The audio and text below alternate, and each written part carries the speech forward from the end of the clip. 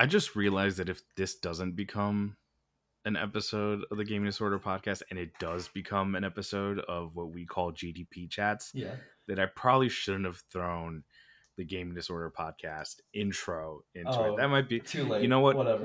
With the magic of editing, I'm sure I'll pull it off.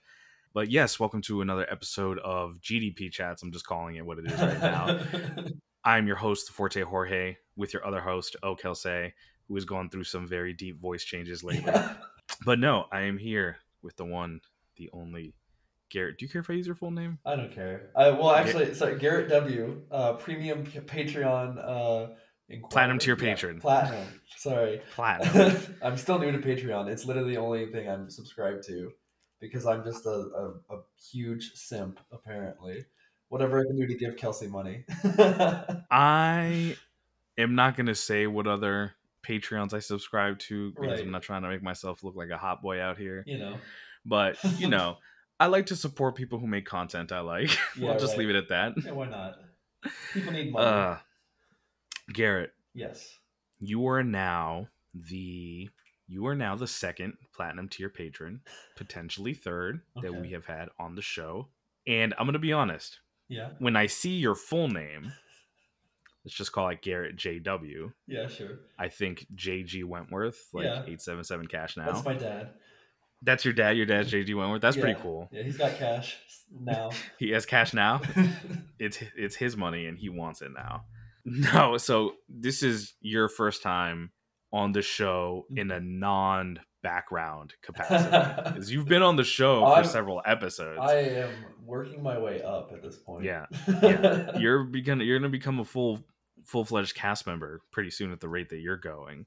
If we're not too lucky, I guess. Yeah. So tell me, Garrett, I've had some interactions with you in the past. Mm-hmm. Obviously.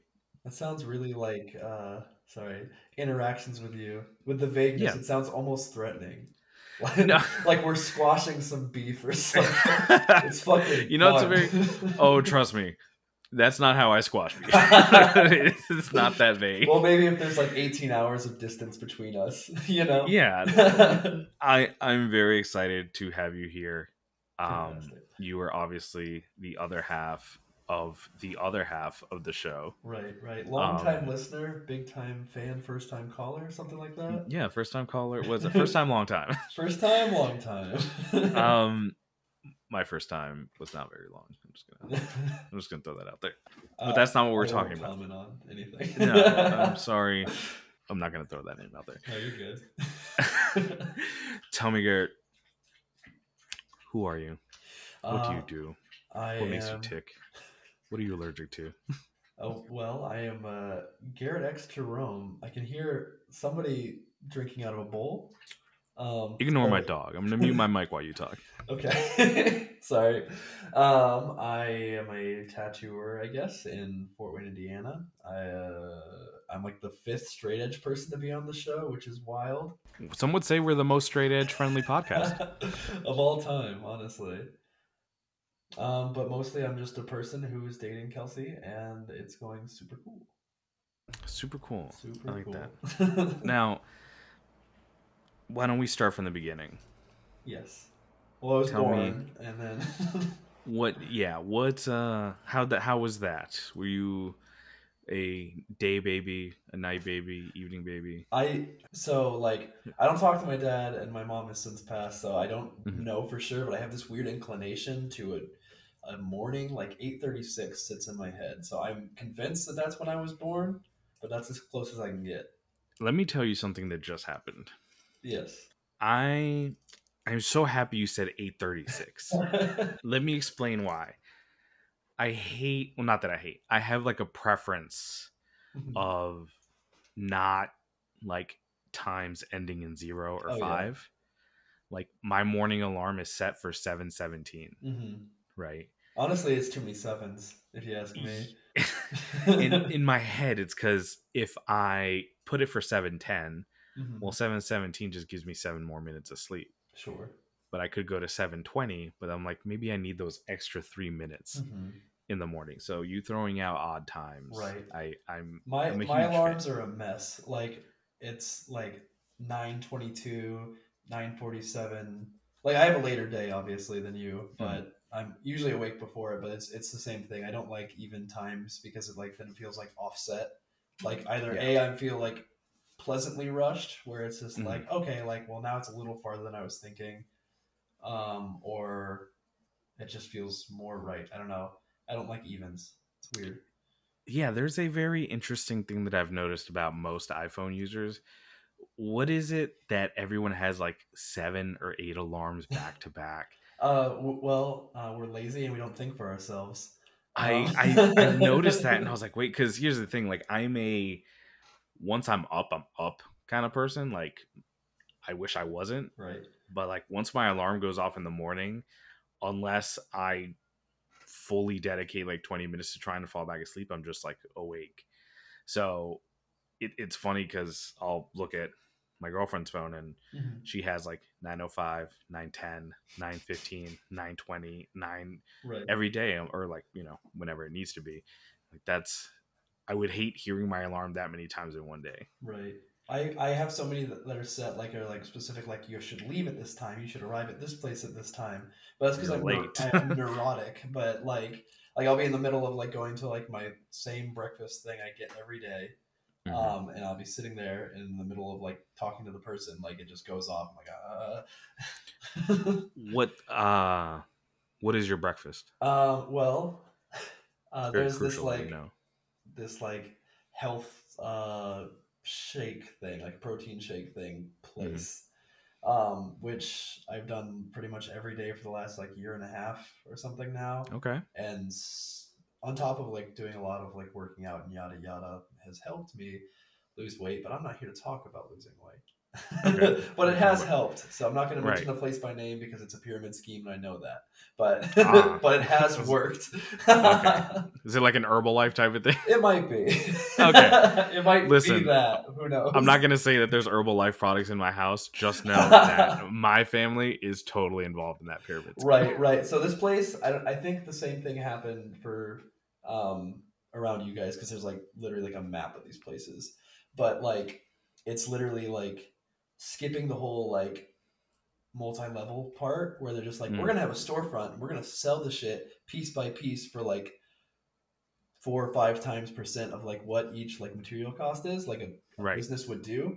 But that's like the smartest way I've seen a pyramid scheme go about, because they literally like the guy that we go to, he has a group that has like 5 or 6 different ones within the town and stuff. Yeah. So they're all just like doing their fucking grind, and I get it. And like I said, it's definitely a scheme, but they're kind of making it work. Like, so good for them. And I've never once had them try to sell me shit besides the shit they're giving me, because the line that separates like organized crime from like pyramid schemes / Avon and all that. Sure. Very small line, very faint line. I think that any job that has a ladder is a relative pyramid scheme. Yeah, like a literal pyramid. There's literal tiers that you're describing to me here. Right. Yeah, well, if you look at it, like yeah, exactly. There's 5 people at the bottom, then there's 3, then there's 2, then there's 1. You're literally a pyramid. Yeah, I'm actually above the 1 at this point. Yes, as someone who has been on both sides of the pyramid scheme, I can confirm that. It's. Yeah. How would you like to become your own girl boss? Honestly, though. Yeah, it's like, oh, you're still working a 9 to 5. That's cute. That's how I catch people, man. I catch them coming out of very depressing places, public libraries, Denny's at like 10 a.m. Yeah. It's great. It's a great recruiting grounds. If anyone's listening and you're involved in a pyramid scheme and you're trying to recruit people, I'm telling you, man, Denny's is where it's at. Anyone coming out of an Arby's, you got them. You got them. So there's an Arby's right next to my like apartment, and there's an Arby's that was like right next to the shop that I started at. And my like boss would like want to get Arby's like once to 3 times a week or something like that, and I've never not had diarrhea to Arby's. It's the horsey sauce. It's gotta be. Well, who knows? So like I like 2 years ago or so said I am never gonna eat like Arby's again for like New Year's resolution bullshit stuff. That's the only resolution I've ever kept, And wow. I mean, that's a pretty big resolution. I feel pretty good about it. Some would say your life got significantly better after you stopped eating Arby's. Yeah, like I don't even have any qualms with like any other fast food place. Like I'm like, yeah, McDonald's is trash, but like the only place that is consistently wrecking me is Arby's. Yeah, they got the meats, man. Yeah, all of them. Now here's the thing: are you vegan as well? I am not. I've been eating vegan stuff more often to accommodate a little bit, as well as like just to broaden my horizons. But like this week, I've like accidentally been vegetarian. Like where I was like, I'm gonna take the non-meat option, but I still have been having like cheeses and stuff. But like it just makes it easier, and it's also more exploratory because like I like eating food and trying new things. Yeah. So why not? Yeah, I'm accidentally whatever the opposite is. Yeah. Of vegan. Yeah. I'm just like, oh no, like here's the thing. Yeah. I could totally not eat red meat for the rest of my life. Right. I have like this weird fascination with chicken. Mm-hmm. I might be able to let chicken go. It's the seafood. It's the seafood that kills me. I think it was literally last episode you guys were talking about it. But yeah. I've been thinking about it too because I was again last episode. So I love like a crab boil kind of thing because I just fucking love potatoes and I love just like corn, Cajun everything. Like if it literally didn't even have the crab or shrimp in it, I could just do the like literally like the bag of fucking corn and Old Bay and I'd be pretty cool with it.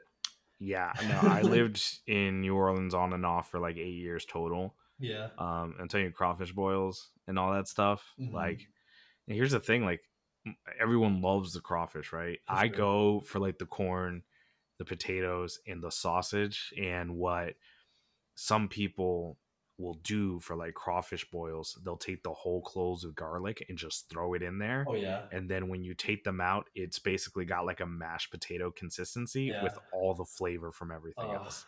God. And if you gave me like a loaf of French bread or Cuban bread and I had a bunch of that garlic, I could probably kill an entire loaf by myself. I'm not even gonna. Right. Yeah. Yeah. So mostly at this point, I'm like mostly just like trying to be like plant-based intentions, but not like punishing myself for doing things like, oh, hey, I'm gonna have this chicken sandwich or something like that. Chicken is the superior protein. It is. So like, like such a diverse bird. For sure. There's only a few places here that are like vegan options more than just like here's a fucking salad, or here is one piece of bread. But we bread get that had egg in it. Yeah, we get Indian food a lot, and there's like this like chicken tikka masala is just like I'm a huge fan of Indian food. And vindaloo as well. But it's just like I'm like they need a better like vegetarian option for me specifically that is vindaloo, because otherwise it's just a lot of mushrooms, which makes me again. I don't know why I'm going to talk about this so much, but so stinky at the very least. Yeah. No, I feel I have a weird like aversion to mushrooms. Mm-hmm. This is going to be a very food centric episode. Yeah. Which I like them on pizza when they're like really, really like well baked. Yes. And then I don't eat steak too much, but I've ordered steaks before that come with like this mushroom sauce, and I like it. I like mushrooms like that. But other than that, I'm like very hit or miss with mushrooms, which is weird. Same thing. Well, all of us can get the fuck out of my life. There's only like one food that I truly hate. Right. I mean, I can go to any restaurant anywhere and find something good to eat. I am not a picky meat eater by any means. I don't know why olives are just like the thing. They're just a nothing. They're like a salty, like kind of thing. Like they have no place in anything. They're not helping anything. Yeah, in fact, it makes it worse. In my opinion, like if I order hummus and they put olives in it, I'm like, well, you took a good thing, and then you ruined it. It's like, yeah, it's like you took like a taco, and then you just decided to drop it in the dirt. You know, so it's ruined now. There's no saving this. God, I hate olives so much. I don't even know what that would be for me. It used to be mushrooms, and then I started cooking for myself because in between Kelsey and I was dating somebody for a long time who was the the cook of the house and stuff, and I forgot how to essentially cook for myself. So I want to keep like plugging random bullshit, but like we plug all sorts of stuff. I know, but like I was doing like HelloFresh so I could like learn how to cook again and stuff like that, and like I was again trying to stay mostly plant centered. For whatever reason, I've just been like kind of stuck on it. And like most of them were like, oh, it's just gonna be mushroom, sweet potato, and some other shit, and it's like good. But then I'm just gonna just trust this. Like I've been doing like a whole process of like just like I used to like take everything off. Like if there was like a random burger or something, I'm like take this, that, and whatever off. And instead, I'm like it's intended to be this way, so I'm gonna try it at least first as how it's intended, and then do that. That's good. That makes you more open minded. Yeah, I'm an adult. Yeah. Use offer code GDP3 on your first HelloFresh order to get 25% off. For sure. No, we're not sponsored by HelloFresh, but maybe. Yeah. Do you think they hear this and they're like, wow, like I have also used a HelloFresh product. This is not a sponsorship. And they're pretty good. I'm not going to lie. Our problem was that we kind of went overboard with them. We ordered a lot of them at once. And this was right around the time that the pandemic had first started. Oh, yeah. And Mia's little sister was actually visiting us when the pandemic hit. And then she couldn't go back home. So she was living with us for like 2 months. I don't really know exactly how long it was. It could have been shorter, it could have been longer. But we had the HelloFresh come into the house. Pretty good, I will say. I've done many of them. Like during the pandemic and stuff was like nice just to not have to think about like going to the grocery store and stuff like that, or even like being creative with your meals. Like it's like here's all of this in perfect portions. So I'm like, thank God. Yeah, because we used to get like the blue aprons.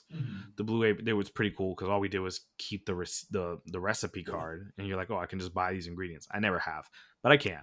Yeah, but yeah, I have the book. I have several cookbooks, all of which like when you go to open, you have to like use your upper body strength because that's how little they've been opened because they're so stiff. But yeah, HelloFresh was nice because I'm like, yeah, just put this shit in the microwave. I'm like, oh, what is this? Chicken tikka masala? Cool. God, I always mix this up. So not even that. Freshly, I think. The other one. Whichever one is the one I actually have to cook. And not the like Blue Apron and I want to say we got to find out, and maybe one or all three of these places should sponsor us so that we get it right. I'm just gonna throw that out there. It was HelloFresh. Okay, but yeah, it's like full cooked things. Like I mean, not full. You cook them, right? From scratch. They prepackage the ingredients for you and deliver it to you in one convenient package with easy to follow instructions. Wonderful. Using code GDP4, you can get 10% off your first order. Sponsor the show, please. I'm literally giving it to you at this point. I've used it.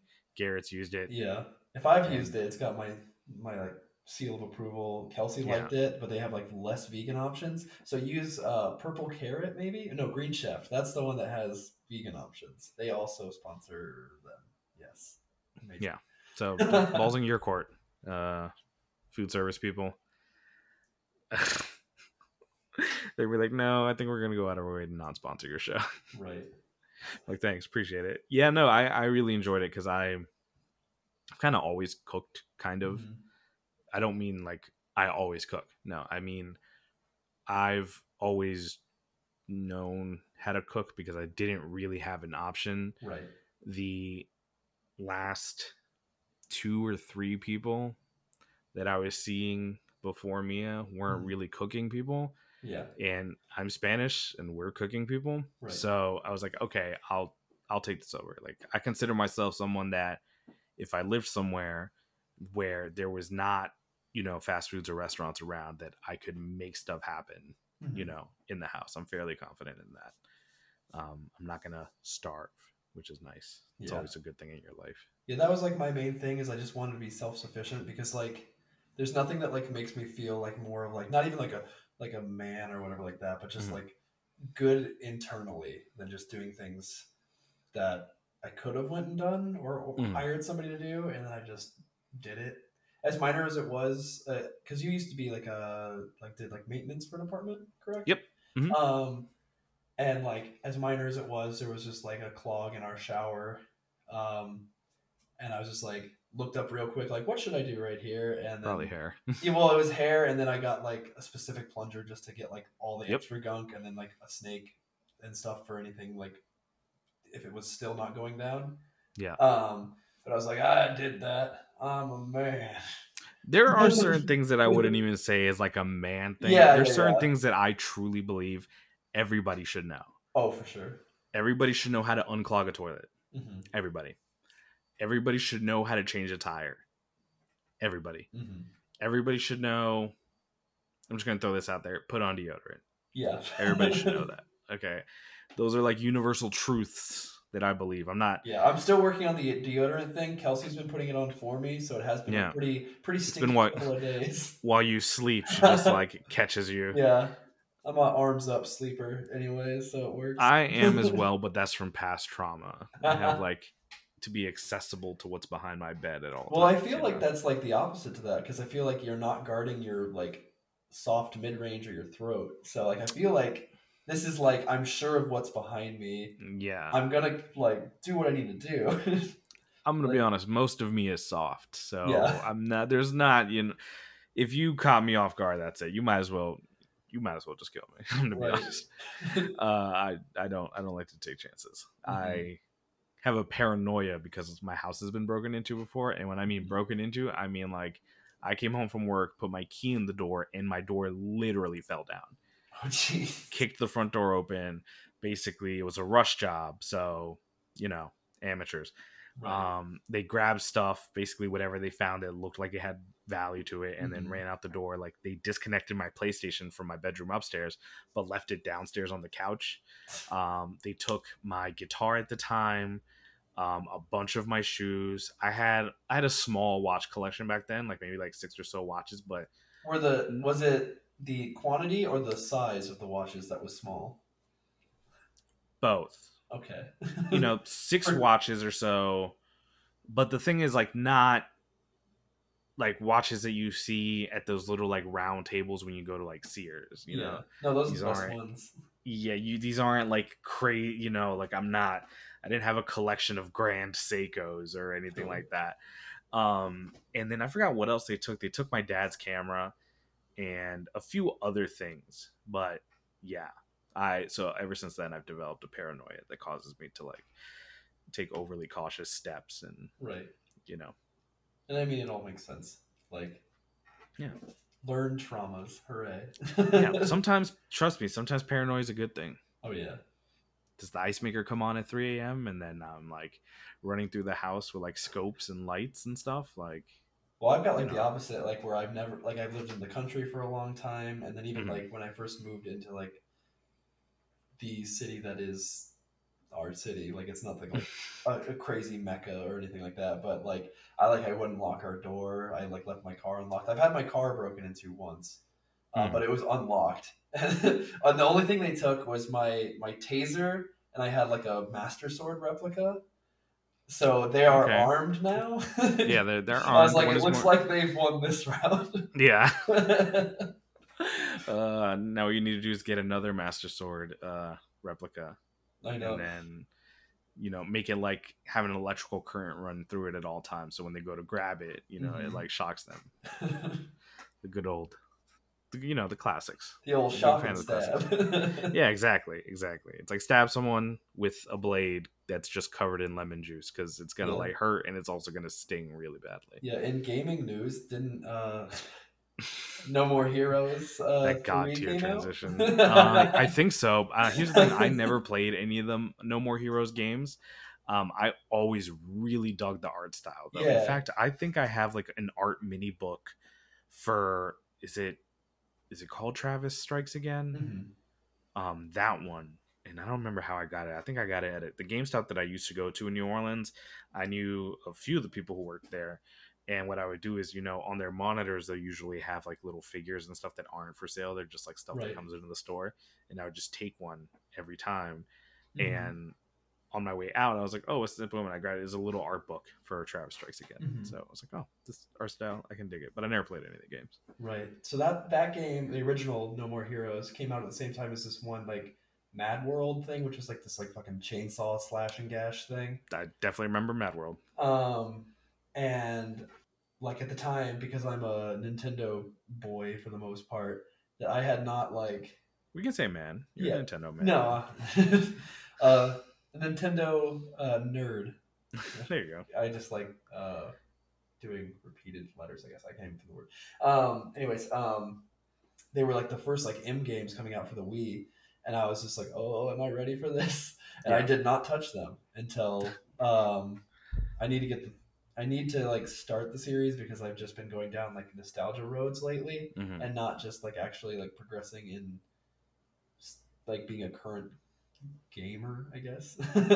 Which I'm gonna be honest, I hate what seems like the industry and the fandoms need to play everything current all the time. I'm like a take my time type of person. Like unless it's a franchise that I really like The Last of Us, like I played that day one. Right. But there's so many games like that they were like one of the most popular games that came out for their year or for their time. Like I never played The Witcher 3. Or at least in any capacity that mattered. I played it for like maybe 35, 45 minutes. There was like 1,000,001 quests, and I'm like, all right, yeah, I can go back to this. But yeah, that sort of thing always kind of bothered me. It's like, what do you mean you're not playing this? I was like, yeah, no, I kind of just play what I want. I know that sounds weird, but right. Yeah. No, I get it because like again, Nintendo guy.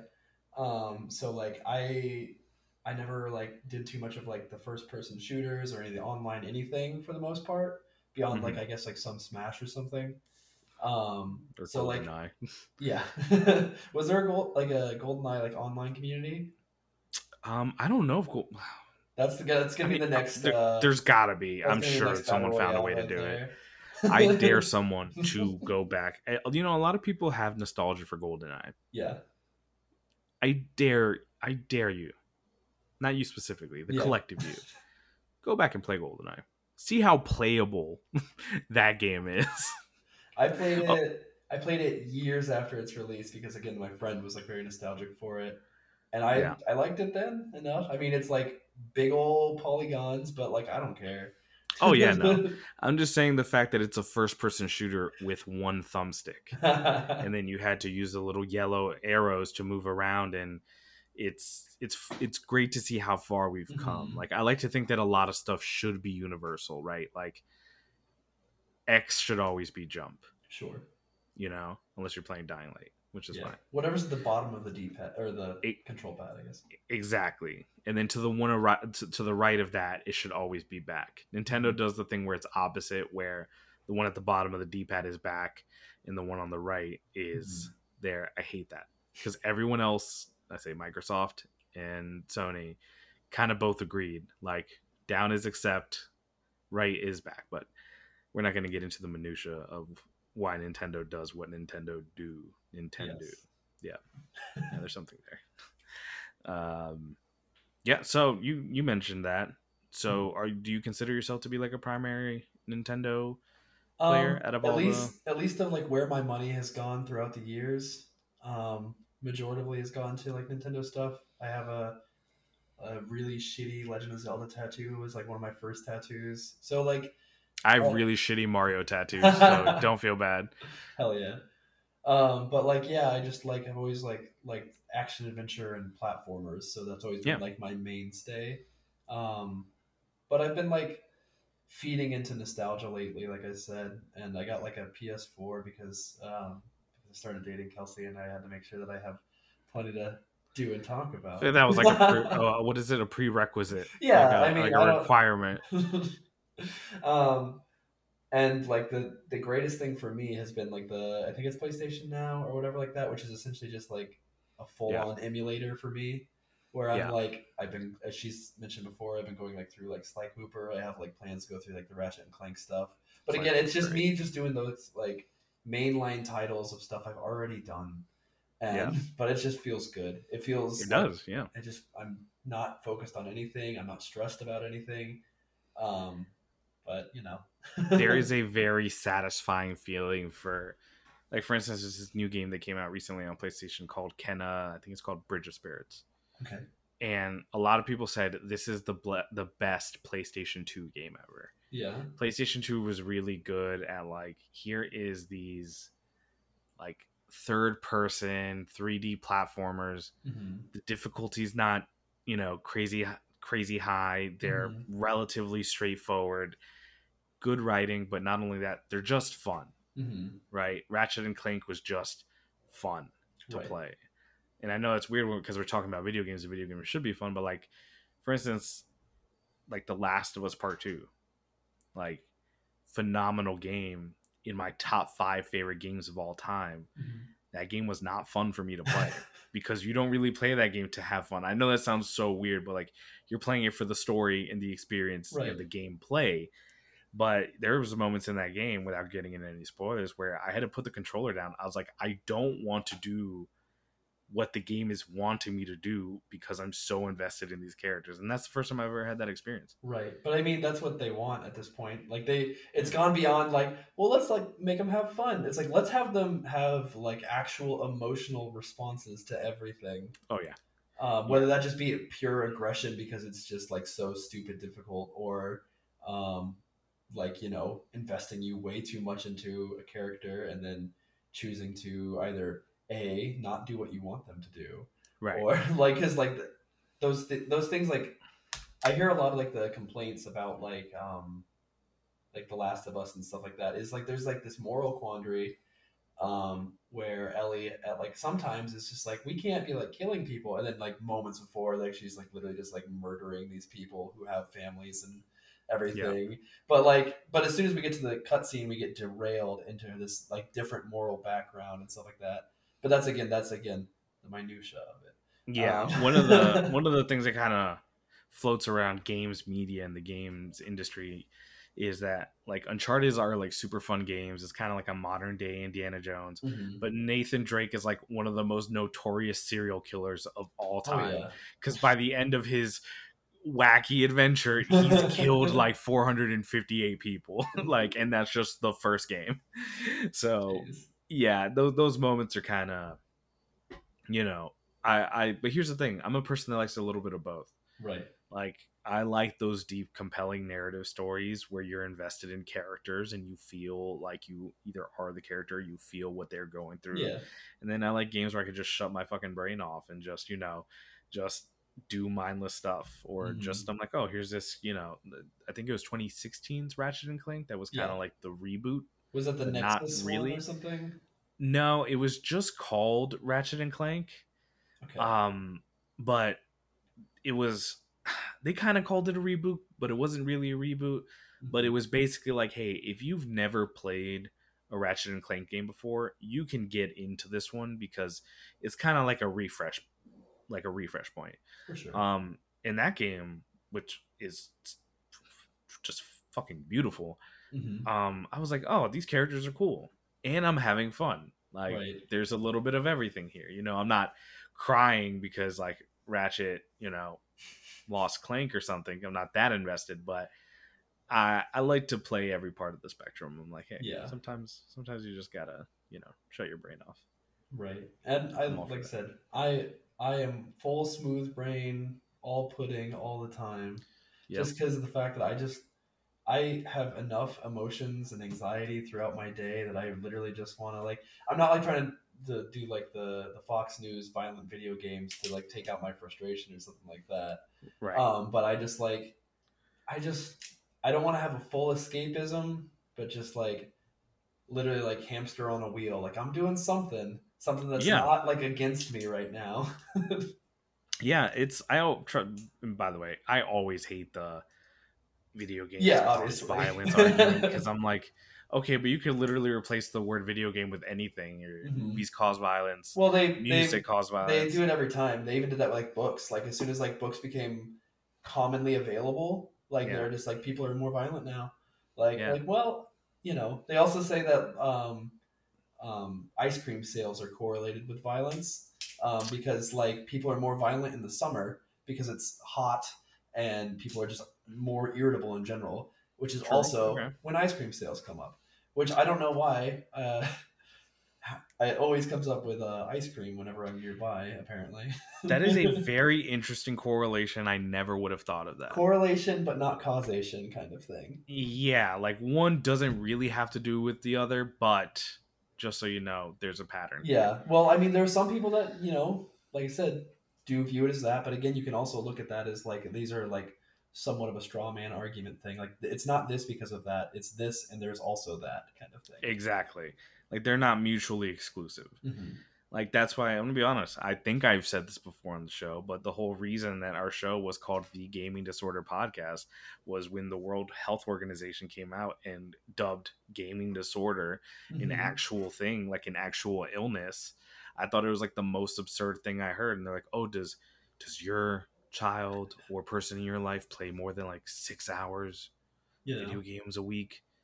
And I'm like, how many of those people look at their phone for more than 6 hours a day? Right. Or watch TV for more than 6 hours a Yeah, day? I mean, like, it's kind of ridiculous to specify this one thing. Right. I think it's just it's an overall like person thing. We want something that's not the real world if we have it available to us. Right. Yeah. And I'm all in.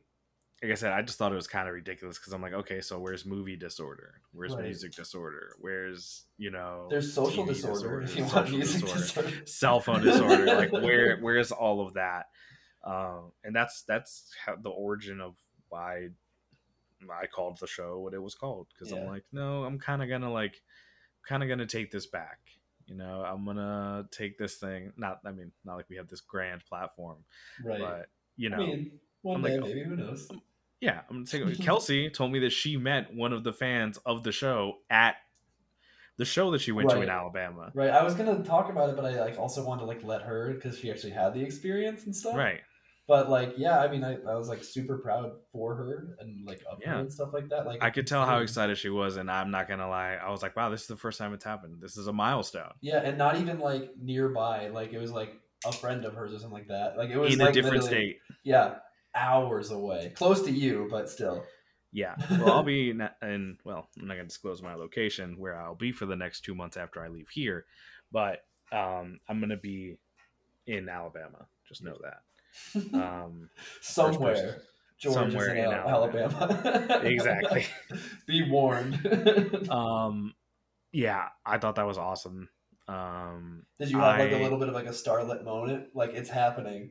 Here we are. I'm too famous. This is the first time. Yeah, it's like now she can never go outside again because she's too mainstream. I was worried for a split second because the slightly protective boyfriend thing. I was just like, were they fucking weird? Or I'm not gonna lie. Apparently they were super nice. So I had the same thought because I was like, wait, if this person listens to the show, they follow you on social media. Kelsey specifically. Right. Not to call this person out, but again, she said very nice. So if you're listening, awesome. If you're on our Patreon, yeah. Thank you for if you want to recognizing on, Kelsey in public and not being weird. Yeah. In front of the star that is Kelsey. Yeah, the mascot of the Gaming Disorder Podcast. Oh my god, that is a fantastic experience. Oh god, I can't wait. I made these stickers for the show, and every time I go through drive-through windows or the ATM at the bank, I stick one where you have to look. I stick it over the camera for the ATM. Oh jeez. And it's funny because I see them at places where I forgot they were. A Wendy's 35 minutes from where I live has one still. That's awesome. Yeah, I need to make more stickers. Right. But I want to make them with the updated logo. I'm a huge fan of stickers. You are obviously in the tattoo industry. Mm-hmm. My brother-in-law is in the tattoo industry, and the amount of tattoo shop stickers and flash piece stickers that I have, I literally have a binder just full of stickers. Do you not stick them on anything? You just have stickers? Here's the thing. I know this is going to sound weird for a 30-year-old adult to say. I love stickers, right? I'm a huge fan of them as promotional materials, but some of them are just so goddamn cool. Right. That I'm I don't want to what if I put it on my computer and then my computer breaks and now I don't have this sticker anymore. So I put stickers all over everything. The thing is, one day you're gonna find the thing for it. Like yeah, get like one like random plexiglass like piece, and then just sticker the shit out of it, and then you can just like literally like screw that into the wall and bring that places with you. on one of the art pieces that I have, the same person who did the Flash made stickers, and I actually put them behind, and it's a double-sided frame. So if I wanted to flip it, you could see all this other stuff. So yeah, I'm very partial to stickers. Cool stickers, not just bullshit stickers. Yeah, Come on, obviously. step it up. Well, I just printed my first like stickers for myself because I've always like made some for like the shop and stuff. Because they don't really have like a huge yield for me business wise. It's more just like for friends kind of thing. Yeah. But it's this like stupid like tiger in a cowboy hat, and it's very like representative of myself. I feel like, but I finally like the other day was like the first time I saw it like in the wild and stuff. Like some person carrying their water bottle that I've never even tattooed or anything like that. I'm just like, cool. There's my shit. Yeah, there's a sense of like branding. I allegedly did graffiti. It's at some point, and there was a can in your hand, and you were somewhere. Yeah, I made basically what I did was, and people can call it whatever they want, but I made a stencil, and that stencil was kind of like my tag, and I would just carry like a fucking can of Krylon, you know. Yeah, I was particular to purple, but I would just hit a spot, and then boom, kind of always carried it with me. And sometimes I forget, and I'm at somewhere, and I'm like, oh shit, I did that. So that feeling of quote unquote seeing it in the wild, I can, you know. Oh yeah. What's weird about like graffiti and related, whatever you want to call it, street art now, is I guess two things. So like in the tattoo industry, a lot of people's like intro into like art and stuff like that is a little bit more crass, and in the respect that like it is like graffiti or just like whatever they can get a hold of kind of thing. And that's something that I completely missed, which is why I also hate doing like script pieces and stuff like that. Or like some of my favorite tattooers ever, like that's where they started or still continue. Like there's a dude, it's a Sacred Crow on Instagram, or Emmanuel Mendoza, and he like does these like little like freight cars, like little like model freight cars, and he like just does like these like cool ass like skulls and like the wildest lettering you've ever seen, just like a full like side tag thing on it. Yeah. And I'm like, I wish I could like do shit like that, but I've completely missed that point for my own artistic mind. Yeah, it's crazy because I'll see like there's this guy Ben Grillo, and he does these like, I kid you not, like quarter size tattoos. Yeah. And they look so goddamn good.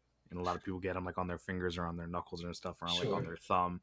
And when I say that, I don't mean like, oh, here's this like heart. No, it's like portrait a tiger head or something. Yeah, it's like a tiger head, or here's like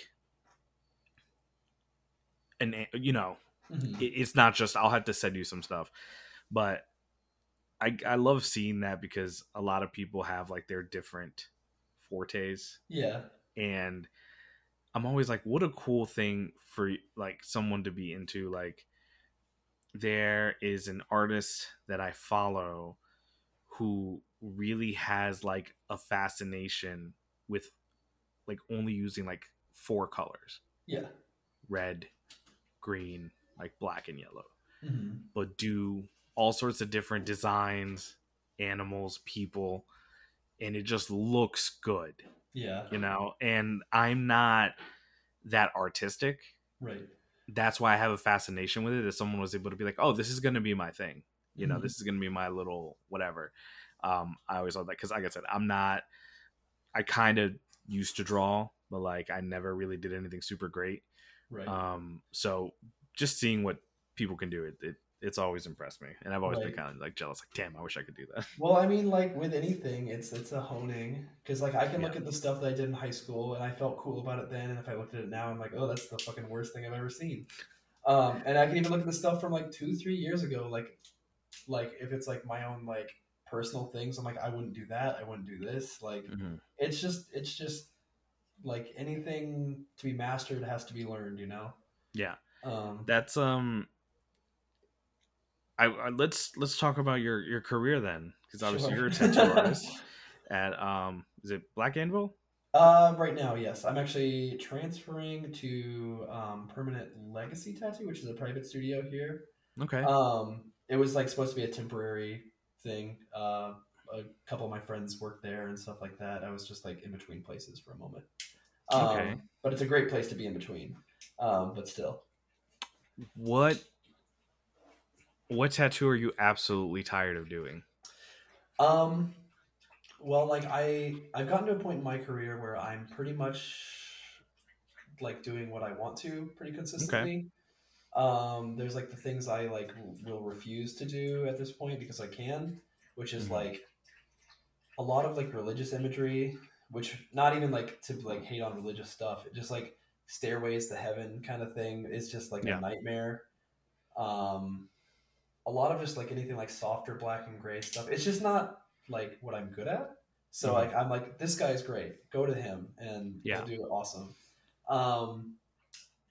And I don't know, I just like the tattoo, so I don't really like care that much. And until like so like the beginning of my career, first like 2 years, like I was like at a pretty walk-in heavy shop, so there'd be a lot of like really simplistic line designs and stuff like that, like simplistic in like design nature, Right. not in execution. Whereas like, oh, I want this like little crescent moon on my ribs, which sounds really simple, but it's two mostly perfect circles on a very shitty area. Yeah. So I'm like shitting my pants for like the 5 minutes it took me, but I'm just like losing my goddamn mind. And somebody out there has some of the worst fucking tattoos from me because of that stuff. It's funny because I was speaking with a friend of mine, and most of my tattoos are done on like American traditional. You said Greg Christian, correct? Greg Christian, yes. Yes. What up, Greg? So Matt, he's here, I think, in Jacksonville right now, tattooing out of Inksmith and Rogers, which is like the shop that I want to go to the most, that I like, one of the ones that I just haven't been to yet. In Jacksonville, you said? In Jacksonville, yeah. Sick. And then I think he's going to be back at Dallas at sometime this week, and we're passing Jacksonville when we drive up to Alabama, and I'm like, I hope that he's there, because it'd be cool to just pop in, bust out like a quick, like 30-45 minute tattoo, and then just keep going. But I was talking with a friend of mine, and he has like 2 tattoos, one of which is like this old pirate ship done in black and gray. And he's like, yeah, man, I'm just like I like things that look real.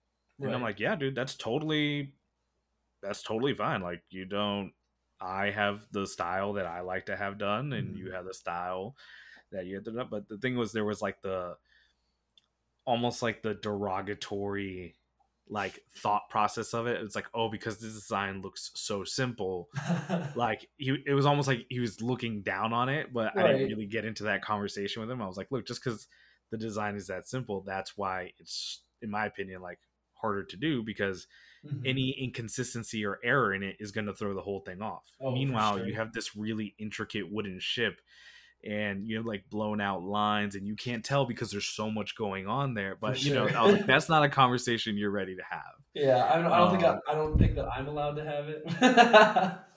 But yeah, like I mean, like yeah, if I have like, because I do a lot of really like bold line traditional and neo-traditional stuff. If I have something that's just like not my favorite line, it might not even be like a bad thing. It like just has like a little fucking wiggle. That's the only thing I'm gonna see the entire time. Like until the day I die. Every time I look at it, like I'm like, cool. So I try not to ever look at my stuff.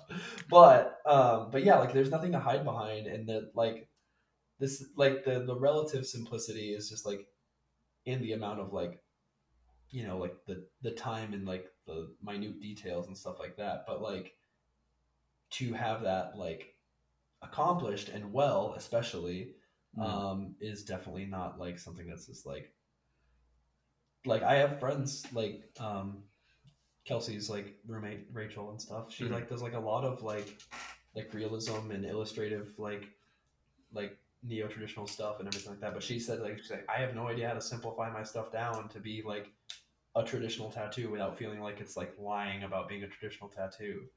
So like it's like you can always like tell, but like there are those few people, like there's this dude like DJ Tambi who's like he's like the fucking like ink master on the show and whatever like that basically. But like he's like so variant of like doing like literally like you said like micro portraits all the way to like the coolest like traditional and Japanese traditional stuff ever. And that's just if that's your jam, then that's cool. But like I'm all for I don't think that nothing is like greater than or lesser than, in my opinion, in the tattoo world. It's just boils down to tastes. Same with like music and everything like that. It's like almost like you can't really compare, except I hate when people will try to do that. Now here's the thing, like I had to get a few bad tattoos before I knew what a good tattoo was. And when I say good, I mean like executed well. Yes. Not just good. And like I had to get like 5 bad tattoos before I knew what like good tattoos were. And that's because my brother-in-law, his dad is the owner of the tattoo museum and factory Lucky Supply in Florida. Yeah. And his whole career as an adult has been building tattoo machines. Right. And through him and hanging out at... Is that's not Rich. Mm-hmm. Rich has the one here in Ohio, I think. Rich T. But yeah, so I've been to the one in Ohio, but yeah, when we come to see you, we'll definitely go that way. Oh yeah, no, it's funny because he lives in Chicago now, and there's a lot of great shops that I want to go to in Chicago, but like through him and hanging out, because my sister's apartment with her husband was literally across the street from Lucky Supply. Hell yeah! And I used to live. Well, I was staying with them for a while, but also I used to live like around the corner for a period, and just hanging out with him, like I met a lot of like really good tattoo artists who were just coming by to like see the museum or hang out with Jimmy, who's his dad, the owner of Lucky Supply. And like I remember just being there and like seeing people come from the back and be like, yo, here's this, oh my god, like I can't believe this person's here. And I'm like, and then slowly through that process, like I started learning and like seeing work and being like, oh shit, like this is what it's supposed to be. Because I remember, so like my experience with tattoos, like nobody in my family is tattooed. We had like one friend who had this like tiger tattoo that I was like enamored with, but I have since redone that tiger tattoo, and I'm like, why did I ever think this was cool? This is the ugliest fucking tiger I've ever seen. But like it's all about that exposure, because like I remember the first tattoos I was seeing was like realism stuff, and I'm like, I don't really know about this shit, and like And then like the internet started happening, and people like in the music industry had tattoos that I was seeing and stuff. And then I was just like getting some idea of what a tattoo is. And then like you said, I got like 4 tattoos that were like pretty worthless. Like they're not like the worst things ever, but like they're just not like anything that I consider a good tattoo. Which it led me into other avenues, which again like is everything, but like I don't know what my point is, but yeah, definitely. No, it's a fair point, because you talked about like musicians and stuff like that. One of my favorite things is seeing like, I'm gonna be honest, mostly rappers. Yeah. All right, mostly rappers.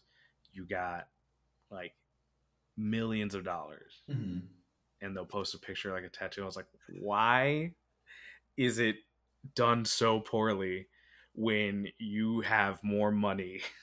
Right. Then you know what to do with, like, you could have got a lot of people who are famous, when they try to get tattooed, will try to use that fame as payment. They say, hey, this is what's happening. Like there's a woman who I work with, Skylar, when she was back in New York, her like boss tattooed fucking Jake Paul, like Logan Paul, Jake Paul.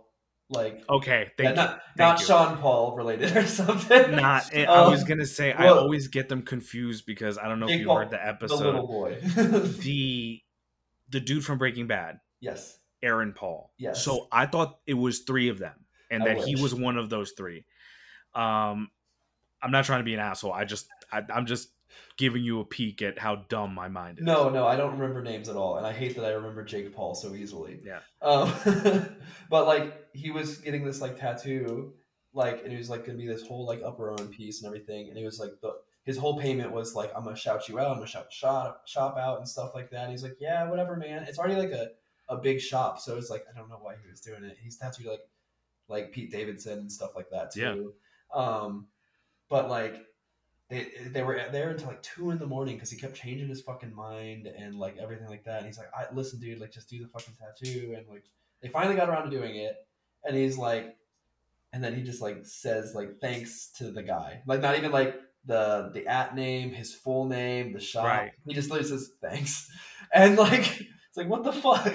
Yeah, that's such so. A but at least he got a good tattoo. But still, like people like to throw that around, and like I know that even if like it was like some random person that came in, that was like super famous, that I might be like, yeah, I'll tattoo him if it'd like be something cool. Like yeah, like here's the thing: is like there's only like so many quote unquote celebrities that I actually follow and like I'm like interested in, because I'm not a big like following celebrities type of person. But there's a few out there where I could be like, oh, okay, if I did this, then yeah, you know, that would be pretty cool. But yeah, I don't know why I was like, and it's funny because I've seen like it's gonna be really it's gonna be hard to describe this because the person I'm referring to might or might not listen to the show, and I'm not trying to put them on blast, but just know that someone I know, possibly anybody, could be listening to the show. That's true. Sean Paul, if you're listening, you know, let me know.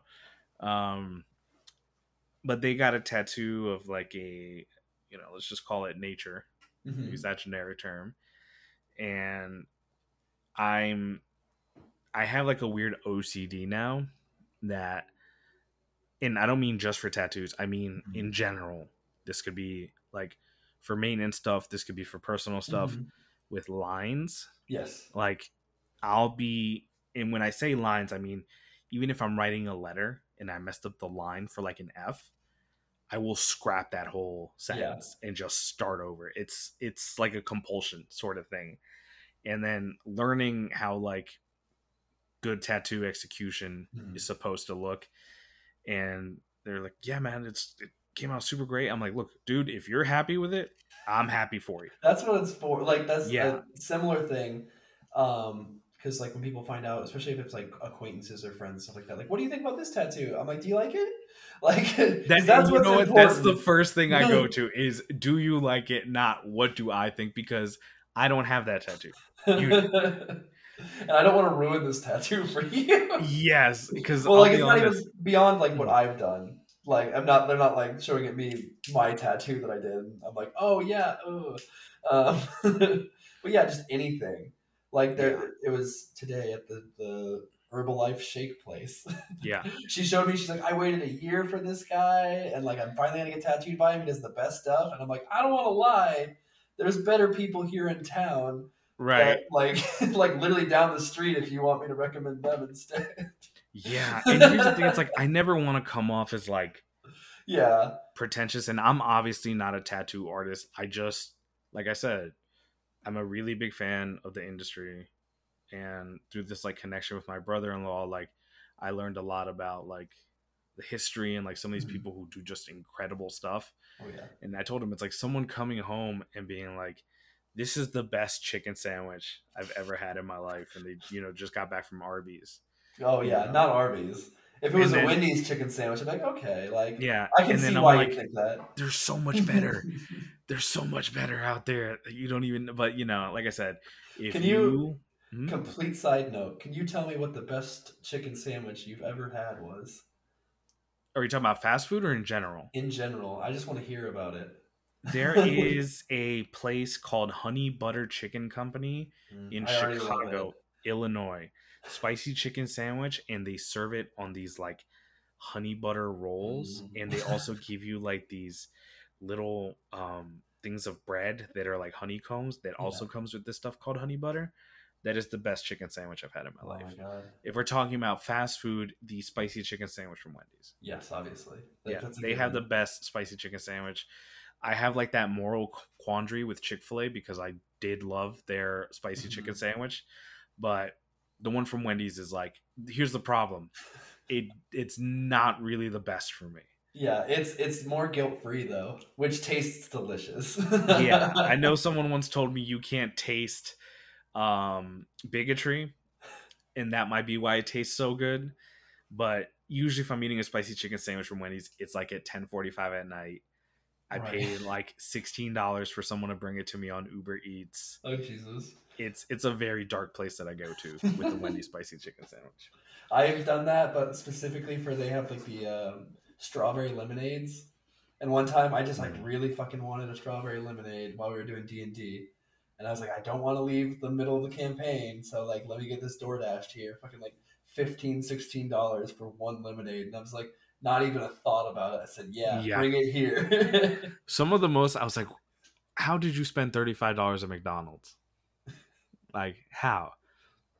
And it's just like the delivery charge and the serve fee for like Uber Eats. And I was like, wow, I could have, McDonald's is like literally like 2 blocks from my house. I could have just gone, but the thing is, like, I didn't want to go to the garage and take my car out. There's a certain worth in that, you know, where it's and like, part of me during I didn't have to get up. Yeah, and during the pandemic, I was very much like worth going. Like, oh, here, let me. The pandemic really is what made me start using Uber Eats, because a lot of people started resorting to like driving for Uber Eats and all those services, and I was like, oh, I don't mind, you know, helping people out. I don't mind paying a little bit extra, and you're really paying for the convenience of not having to leave your fucking house. And if I have the choice of not leaving my fucking house, like I'm gonna pick it. Well, I mean, being from Florida during the pandemic, versus like even Indiana, like didn't shut down too terribly much, but like it didn't seem like from what I saw that like Florida did too terribly much of like a shutdown. Like it was just like, oh, they tried. Yeah. They did for a little bit, and then for some reason everyone in Florida was like, what pandemic? But like even like here, like all the food was still running slightly and everything like that, and I was just started doing like all carry out, because I like driving, because like I'm an anxious person, and driving really like brings me like back to center a lot of times. Same. So like that's been like the only thing that like I used to love actually eating at a place, and now I can't like even stomach it unless it's like a very specific couple places and stuff like that. Like I always feel like I'm just like being crushed by all the people around. Like not even like a social thing, but I'm just like, I just want to be back home. I don't want to like. I already have enough social anxiety to be outside this long. I'm reaching my limit. Yeah, Florida, when the pandemic hit, like restaurants were closing down, like closing down permanently. It sucks. There's this really great, I think like French fusion restaurant called Sage, like one of those like Anthony Bourdain approved restaurants and stuff, and they had really good food there. They like shut down, and that place had been there for like years. And then when things finally felt like they were starting to go back to normal, everyone in Florida just gave up, and they're like, nope, it's over. And then made it worse. And then now, because of our fucking slapdick governor, he's basically like, what pandemic? So it's kind of like a war going on between people who believe scientists and then people who thought they heard something waiting outside of T-Mobile. Is Florida very T-Mobile friendly? You see, there's T-Mobile's pretty popular here. I have T-Mobile. Like I don't even think about them. Yeah, no. Who's your cell phone provider? You strike me as a Verizon type of person. I just roll over and take what's given to me. It's Verizon. There you go. Hey, look, man, you sound like me during my 17th birthday. It'd be cool if you were sponsored by T-Mobile. Oh yeah. Well, yeah. Boost Mobile now, actually. Sorry. Boost Mobile's putting more stuff out. Oh, God, I remember. Here's the thing: when I was doing some of the most scumbag stuff in my life, I had Boost Mobile. Yeah, why not? It's when it's strictly that, or when I had a BlackBerry. Yeah, it's when I was doing like the most scum. No, I take that back. It was the Sidekick where I was definitely doing like, why are you not in jail right now? There's two different people that had like the Sidekick, and that was like these like teenage like scene girls and people who were supposed to be in jail. Not supposed to be. Done things that equate to them going to jail. Yeah. Yeah, I was like, statute of limitations has passed on this, I'm sure. Hopefully. And I'm not going to use a whole lot of information because I'm going to use the word allegedly.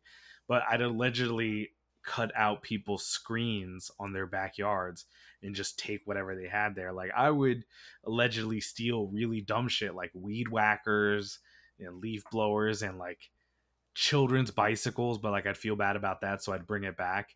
Yeah. But then on my way back out, I'd steal something like, oh, here's this shovel, like I'm gonna steal, you know. And then like throw it in a lake. That's the worst part. Like, not even sell it, just like, I was gonna say, did you start like a landscaping company or something? No. I know that we're kind of prone to that, but no. I remember just at one point stealing this kid's bike and throwing it into a lake, but that's because he kind of messed me over on a exchange that we were supposed to have. Right. And then I remember at one point I like fished it out of the lake and I set up like this community bike chop shop in my best friend's house's backyard because he had a shed. So I would have like this collection of bikes that I would just take and like take the wheels off of one and the handlebars, and I would Frankenstein like one bike together so it to rule them all. So it wouldn't be recognizable. Because one time I remember one of the alleged people that was affected by this, well, like I was riding down the street with it and all I did was spray paint it black. Yeah. That's it. And I guess he was in the car with his brother and he's like, hey, that's my bike. He yelled out of the truck. So that's when I just basically threw it into a lake and then just hopped over the fence of an elementary school, allegedly. And then like ran and finally made it back to my house. Because what happened was, once he saw that I dumped it into the lake, he got out to try to fish it out of the lake, which bought me enough time to allegedly get away. Yeah, he'd rather have the bike than beat your ass. So. Oh, he wouldn't have, because I was like, you're lucky you were with your brother. And to be honest, I've had my fair share of Scuffles, thank you. That's a great word for it. Brawls. I wish I could say I've won all of them. But I will say this: I have won the majority, and that includes being jumped by multiple people at the same time. Hell yeah! I was also very scrappy. Like, I wasn't afraid to just fight someone in a parking lot. Like, there is so I have a list of my favorite places to allegedly fight. All right, Publix and Wendy's parking lots are prime locations for throwing down. Do you have like a bucket list of where you'd like to fight at yes, all? I'm not even joking when I tell you I 100% do, because I think I made a Twitter post. Let's see. Now, this is how you can tell this is not planned, because I'm going to read the date to you, and I'm pretty sure it's before we even talked about you being on the show. Sure. So, let's see.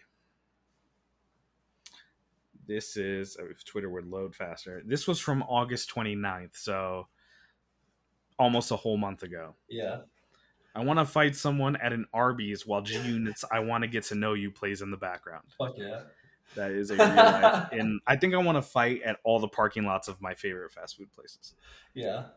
Yeah. What's the worst fast food place to fight at? I feel like it has to be like a Chick-fil-A, because like, for one, there's hundreds of people there always. And then just like also like whatever god they have is looking down at you at the moment, and you're just the worst person ever. You are. Here's the thing. It might either be the worst place to fight or the best place to fight. Yeah, because obviously. I think everyone's on the same wavelength at Chick-fil-A of like, Chick-fil-A is kind of like the cop. Yeah. Of the fast food world, which it just feels like everyone's on their best behavior there. Like, I've never seen some shady shit go down at a Chick-fil-A. Not at all, yeah. Even the bathrooms are like perfectly clean. Always. Right, like the bathrooms are actually clean, and I'm like, okay. The play area is actually like not full of piss. Exactly. And I just feel because they're not used to that sort of environment, they wouldn't know what to do. Right. To the point where they kind of have like this procrastination going on about what this should do, which would allow the brawl to last longer, thus allowing it to be a better brawl. I think that they would immediately call the cops, but you have from then until there. Like, if you're going to Arby's, no one's calling the cops ever. If I see them, oh no, that's true. They'll come out and videotape it. Everyone's going to take a break. The manager's going to be there as well. Arby's has a really good, Jesus Christ, Arby's should just sponsor this fucking episode. There's only one thing I order from Arby's, and it's literally a sandwich. It's not even a burger, but when I say a sandwich, it comes on bread. Yeah. It is like turkey something ranch. It's like a turkey BLT. And for some reason, I just really enjoy this sandwich. And it's like the most simple thing in the world. I could make it, except I don't really fuck with bacon. But yeah, man, Arby's sponsor the fucking show. Sponsor Gaming Disorder, where we have the meats. We also have the meats. We got the beef. We got the beef. Who is that? I don't know. Someone's slogan is "We got the beef," or I'm where's thinking the where's beef the is beef? Wendy's. Yeah. No. Also, if Wendy's would like to throw their hat in the ring, squash the beef. Squash the beef. Smash Burger, if you're out there and you also want to get in on this. I had like one thing written down for this that I thought would be a good conversation piece if we weren't like flowing, and that was the music and video games, like whether that be like original soundtrack or specifically musical taste around video games, like Tony Hawk or like Need for Speed stuff, or like my big one was like Burnout, of all things. Burnout had a great soundtrack. Yeah, that's what got me into like a lot of like slightly punk stuff. Yeah. And I think that's like where like a lot of my stuff stems from, because like I never had a Tony Hawk game until like somebody else had Tony Hawk Underground. And I was like, I can make my own game or my own guy, like sick. Yeah. Like but like, so I think that's like where like a lot of stuff stemmed from. Would you say the same for yourself at all? 100%. And the reason I say that is because my taste in music is so fucking weird. Like, growing up, I was basically listening to like whatever's on the radio here in South Florida. Ranges from like Spanish music to like rap, reggaeton, R&B, whatever it was. Like, I kind of listened to a little bit of everything. But also growing up, my dad is a huge fan of like 80s music and also like old school rock. Yeah. Your Pink Floyds, your Metallicas, your AC/DCs, things like that. But they're also really big fans of like 50s and 60s like Spanish love ballads, because they're both from El Salvador. I'm first generation born in the US. So I took all these things and kind of just like made my music taste based off of it. And then as I got a little bit older, Tony Hawk's Pro Skater 4, which is with The Last of Us Part 2 in my top 5 favorite games of all time, that's when I started learning about like punk music and like underground hip hop, not like radio rap.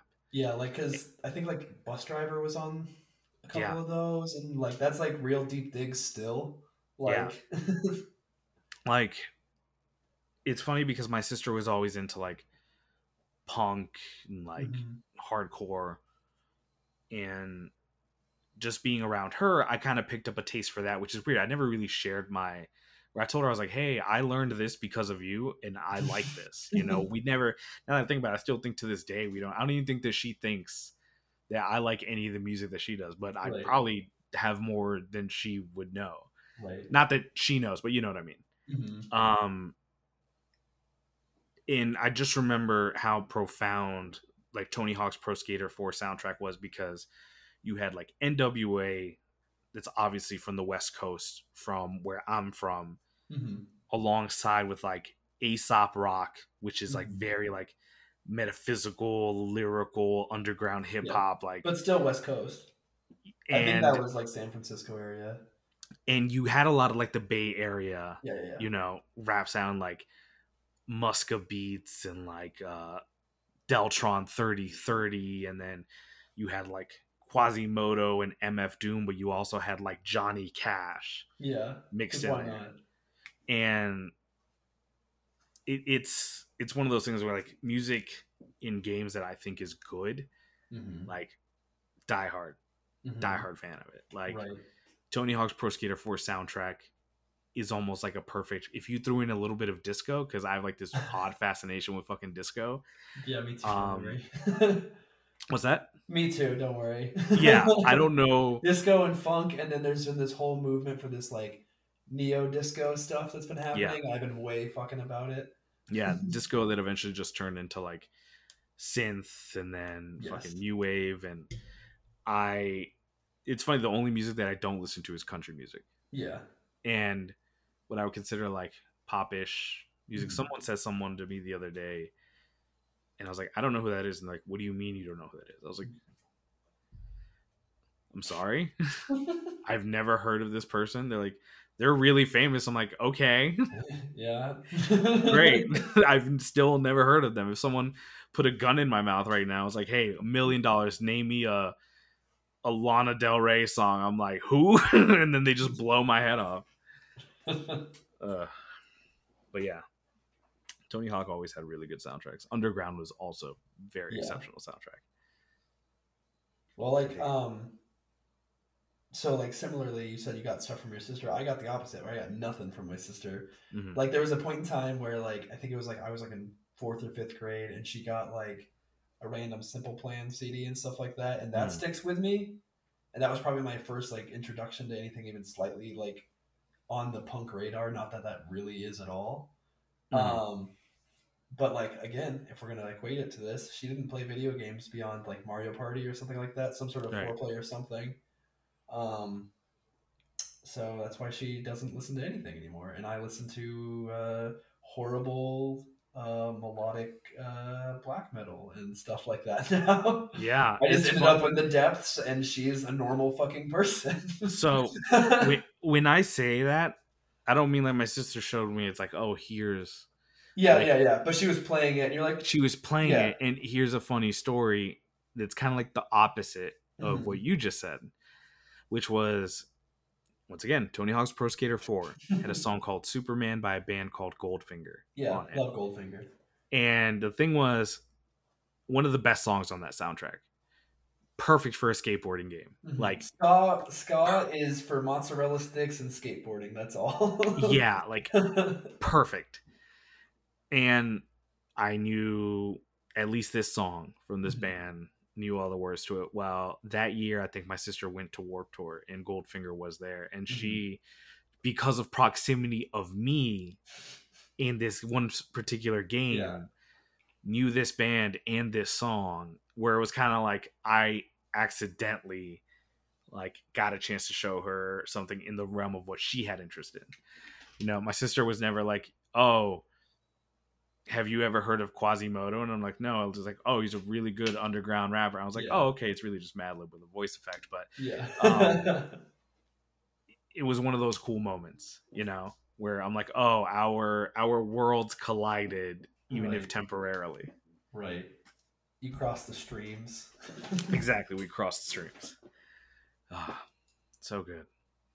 Do you have a older sister or a younger sister? I know you just mentioned that. Older. Okay. It's really unfortunate because my older sister is named Kelsey and has the same birth year as Kelsey.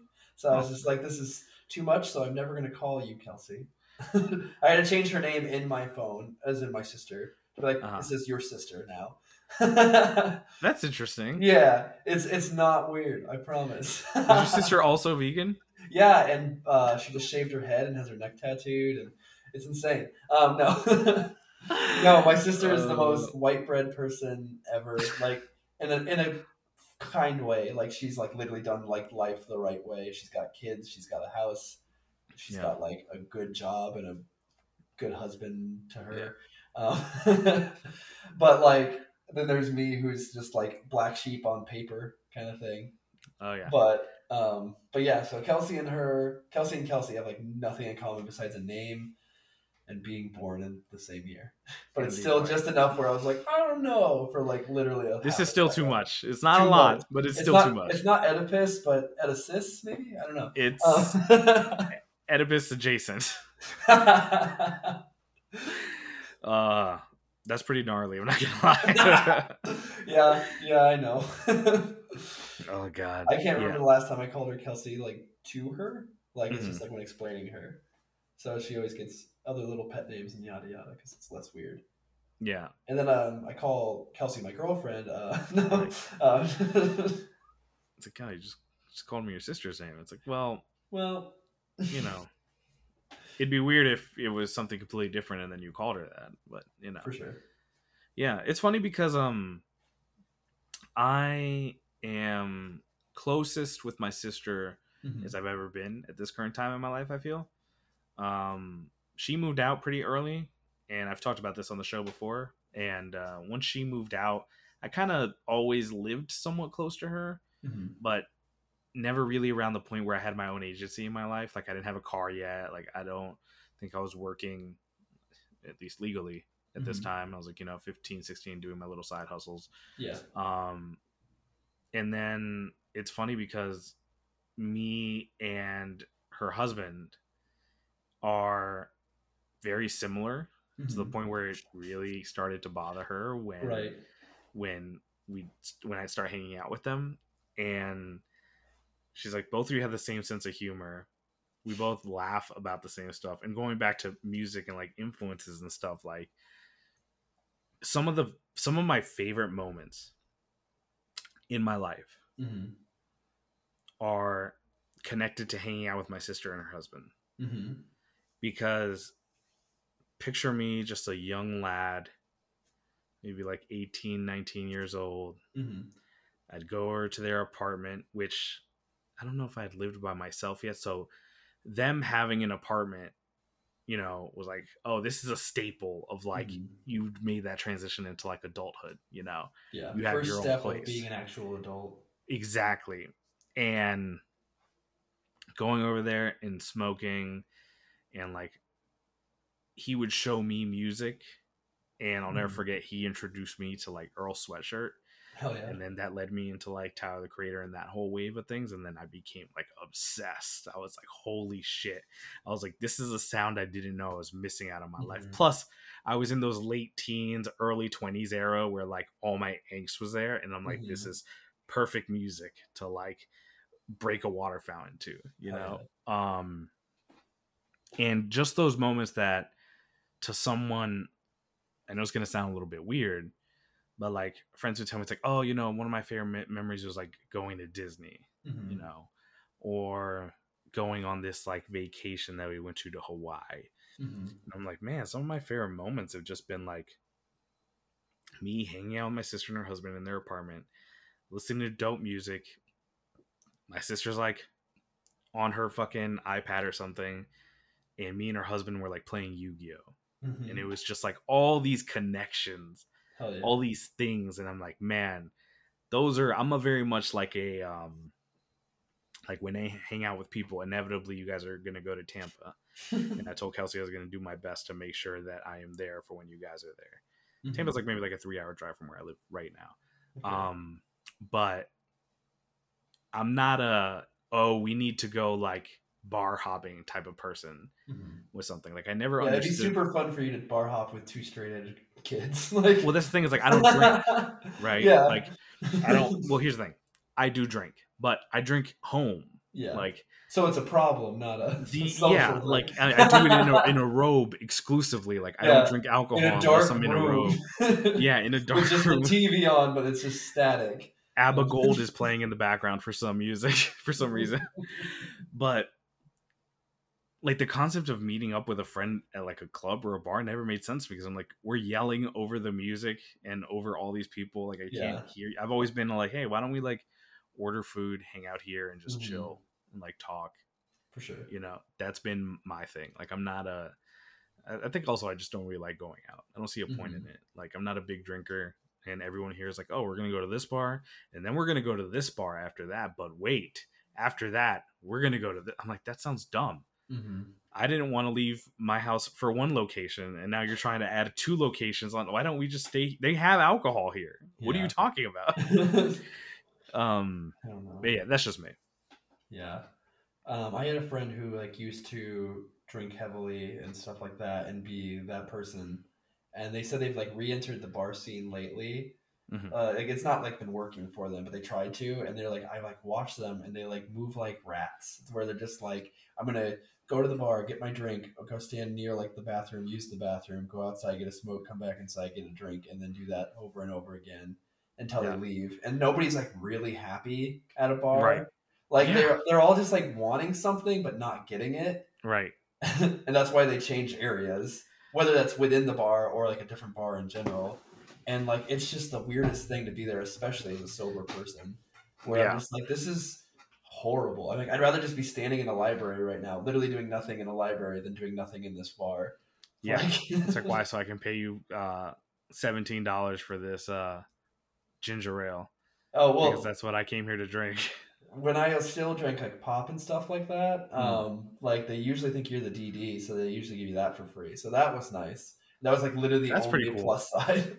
No one's ever looked at me and been like, yeah, you're the designated. I'm like, I feel like I have that face of someone who like does terrible things when they drink, but to be honest, I really don't. Like, I could drink a fucking cup full of bourbon, no problem, and operate a forklift afterwards, like, and just straight bourbon. Because when I'll drink, like, I have spirits in that, like I have Crown Royal and stuff like that. Like, I prefer, like, if you give me one of those big spheres of ice, and you just pour me a cup of Crown, I'll sip on that all fucking night, but I'm not gonna like sphere of ice, like just put it in my hand and I'll go to town.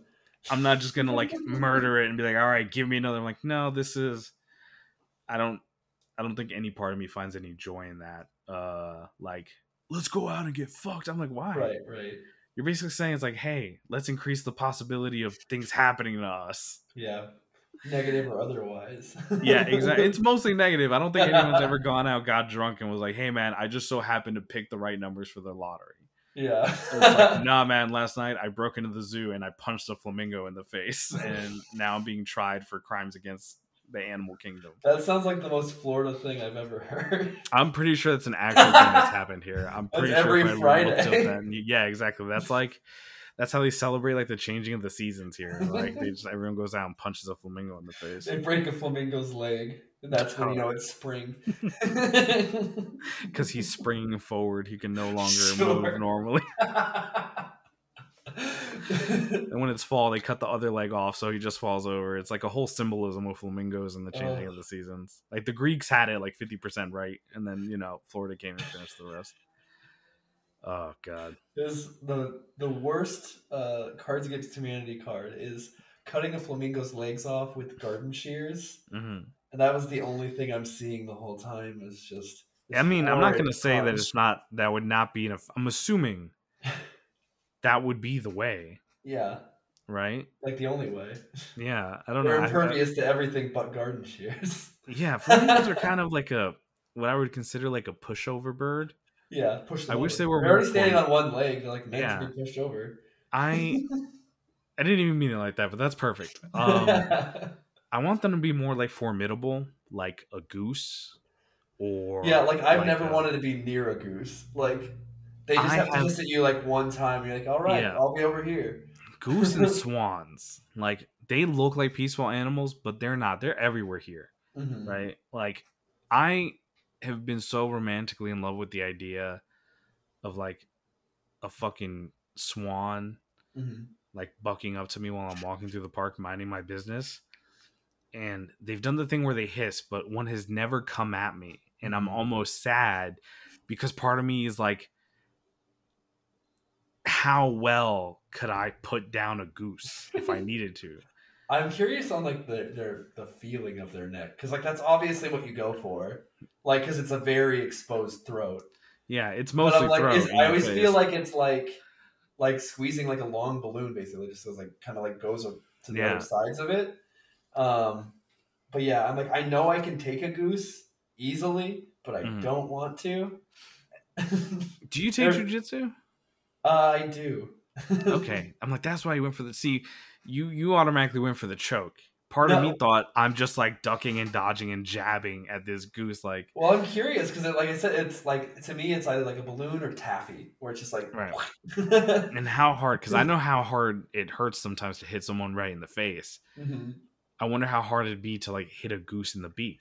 Like, God, I mean, did they have really thin, weak necks? So does the head just? You have to like hammer punch it because yeah, like straight up punching into that beak is just gonna hurt your hand. Like you have to bop it like a fucking whack-a-mole kind of thing. Yeah, I accidentally punched a duck one time. How does that even like happen?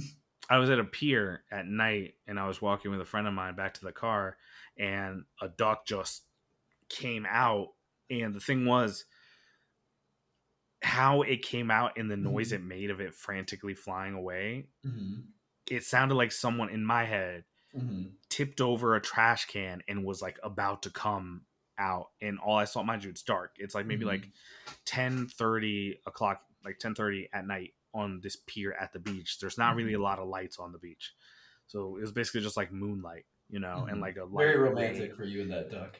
Yeah. And then all I saw was this thing come in front of my face, and I just like straight jabbed it and I hit it, and it like messed up its flight path for a bit, but it still continued to take off. Sure.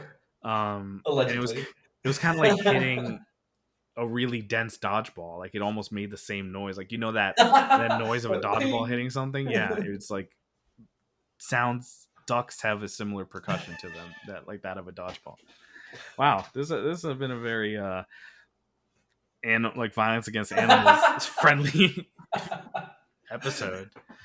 Well, you want to fight something that you know you're going to win against. You're not going to be fighting an alligator. You're not going to be fighting a bear. I'll fight the goose. I'll fight the flamingo. Now, would you rather, because these are some of my favorite questions to ask. Sure. Would you rather fight a goose that was like the size of a bear, or like 3 bears that were the size of geese?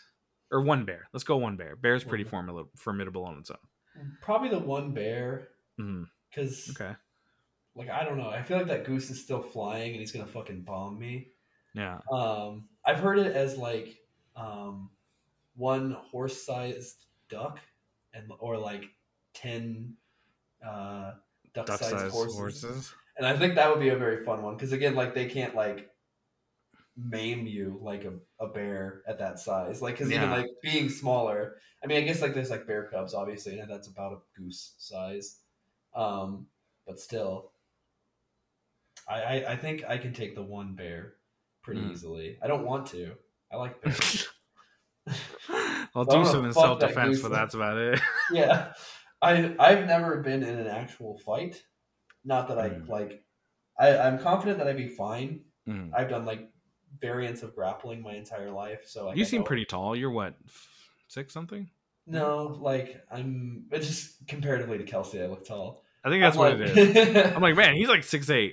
He's like a basketball player. Yeah.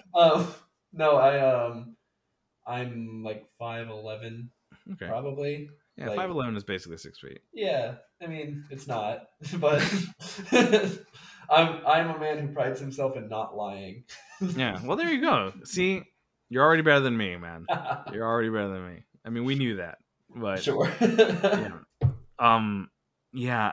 How many 7-year-old children do you think you could take at the same time before they like overpowered you? So, my theory is there's a lot of variance between like 7-year-olds. Like you have like the one like kind of aged a little faster, grew up in a really shitty home, and has been beating kids up. Yeah, I go for an Adam's apple. yeah. I'm going for that kid first, and I'm decimating him. Yeah, and then I don't need to really fight the other ones because they're gonna be like, oh fuck. There's like a moral breakdown that happens for the group. Yeah, exactly. It's like killing the general kind of thing. Like they're not going to continue at least as hard. So I think I can fuck our best guy was just taken out. 10 to 15 easy. 20, and then I'm going to start to get overran. And definitely. It also depends, I guess, like the wave style that they come in you. Yeah, like is it like 3 the first time and then 5 the next, and then like 3 in a really big one? Because at one point, do I like take one out and then use it as a weapon against the others? Oh, yeah. I mean, like just the sheer weight of that is just going to be great, honestly. Yeah. It's like the Buster Sword of children. Yeah. It's like, no, they just called him Buster. Like, that was his nickname. You do the victory pose where you swing him around and then you put him on your back. Have you ever watched Berserk or read the manga? No, I've meant to my entire life, but I have not. Well, they call one of the characters there the 100-Man Slayer because he like defends himself against. Was this Guts that did that? It was Guts. Yeah, Okay. it's Guts is the only person who can probably in that whole. It's so crazy how overpowered he is compared to everyone else. Yeah, but it's not like the same thing as like watching a Dragon Ball Z where it's like they're overpowered for everybody, but like you're, I don't know, because like it feels like you're like, hell yeah, more so than like there he does it again kind of thing. Do you want to know something interesting? Sure. So recently on TikTok, I've been seeing these like, what are conversations that the anime community are not ready to have, sort of things. There is not only a person capable, but there is a vast amount of anime characters that are 100% capable of completely killing Goku. Well, yeah. For Dragon Ball. I always hear the argument of, but can they beat Goku? I'm like, I'm going to be honest. Most people can't. He's just really strong and can fly. Like, I've seen anime characters whose thing is they can make their enemy's head explode if they make eye contact with them. Like, yeah, a lot of people can kill Goku. Not just beat, no, like, kill. Right. Yeah. Especially because, like the people whom are saying, like, but can they beat Goku, or like the people that's like maybe one or two animes in their career so far. 100%. That's what that is. Because it's like what they have as reference, and that's fair. Because like in that universe, obviously he is consistently the most powerful or about to be, kind of thing. Right. So it makes sense, but still, like, just by the fact that it keeps getting brought up, it's like, well, SpongeBob technically could do it. Right. I'm pretty sure the Roadrunner from the Wile E. Coyote cartoons could probably beat Goku. Yeah, at least eventually. Like, yeah. Like, that's a crossover I need to see. Yeah. I mean, somebody will animate it. Like, yeah, I can only hope so. Looney Tunes, if you want to sponsor this, is that Time Warner? Maybe. I don't know, because like they've only recently started coming back to like a decent light. It's definitely Warner Brothers, because there was the whole thing in Space Jam 2. Oh, was it? Have you seen Space Jam 2? Yes, I have. How was it? One of the first movies that Kelsey and I watched together. Oh, yeah? It was pretty bad, but yeah. Oh, wait, hang on. Yes. I'm sorry. You mean to tell me Space Jam 2 was bad? I need to collect myself to put my surprise face on. I think it was better than the first one in respects of acting. Mm-hmm.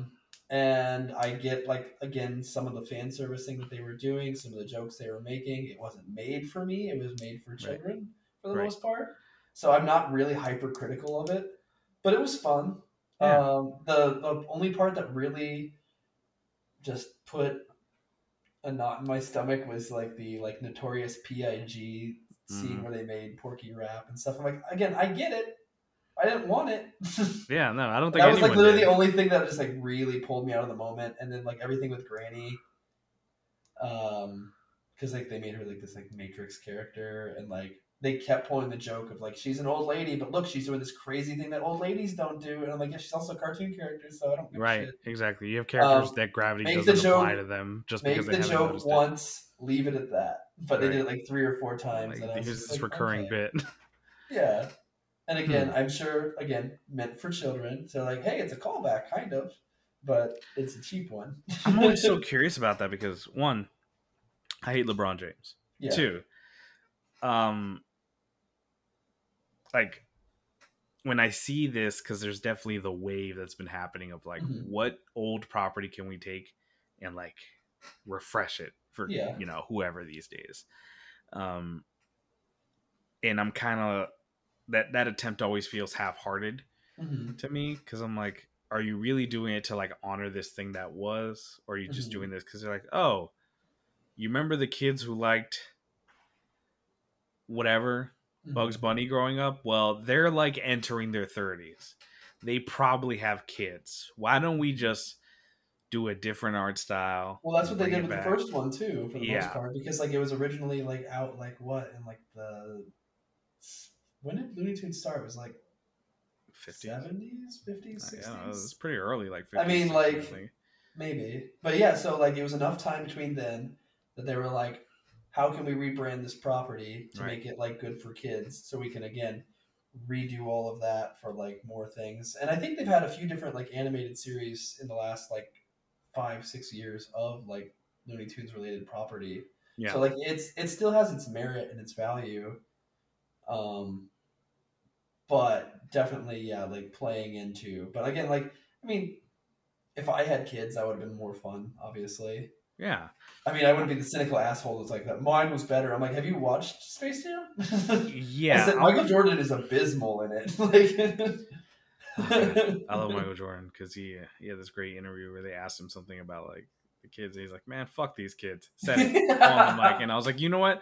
That was a real moment. Yeah. Celebrities and athletes always have these like fake interview personas. That's what they're doing. No, I'm doing it for the kids. Showing that was 100% like, no, I did it for me. Like, yeah, fuck them. But yeah, I'll be honest. I'm very particular to like.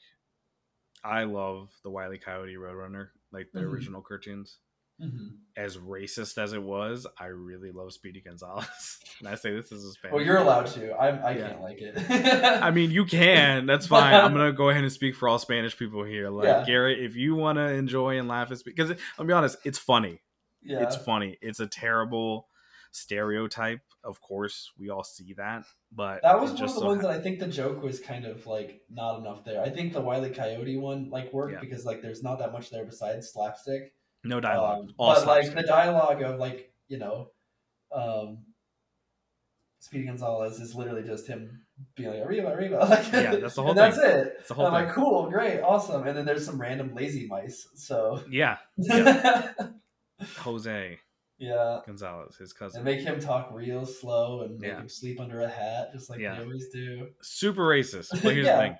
The whole series. But you know. Who else? The Chicken Hawk and the fucking rooster. Foghorn Leghorn, yes. Those are pretty funny to me. Tom and Jerry was always kind of pretty funny to me. Yeah.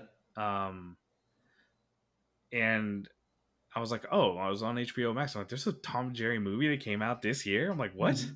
Yeah. I'm like, do kids even, because I always wonder about that. I'm like, do kids who grew up with the internet already being a very well-established thing even know what Tom and Jerry is? Because like this was on its way out when I was a kid. Yeah, it was on like Boomerang. And then like exactly random morning viewing stuff. Oh god, it was so good though. See, here's the thing: it's like you had like Bugs Bunny and Daffy Duck like shooting each other in the face, and I'm like, oh, but this is okay. Or like someone smoking, like Tom and Jerry smoking cigarettes. Well, the rule is like, well, you can't do cigarettes anymore. Yeah. But the rule with like violent stuff like that is as long as there's no blood, it's not violent. Like it's like crude violence, but it's not like true violence kind of thing. Right. It's like, hey, this character just crushed another character with a boulder, but you didn't see the blood, but he had the little actually there's some speculation that that's where the whole like seeing the little birds flying thing, it's like, oh, because they're not dead, they're just like dazed, you know. And it was kind of like to make a distinction. Yeah, well, because we're not trying to teach kids about death yet anyways, right? It's just that's why I think of like have with our kids.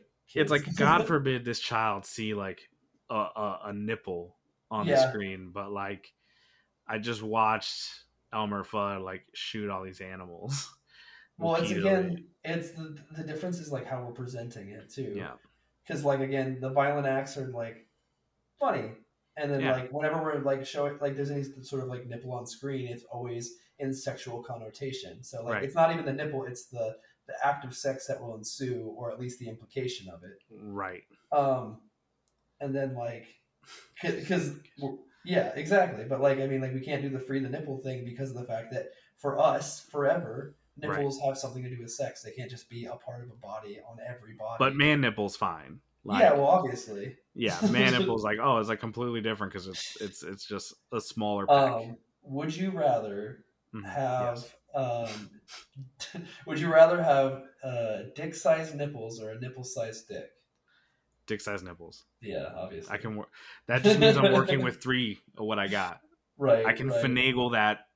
I mean, I'll be honest, that sounds like a pretty unique thing. So I can kind of like make that my brand and potentially, you know, make myself famous off it. Like, there's a guy that like I think he like cheated on his girlfriend or something like that, and she like cut his dick off. Like and it got reattached.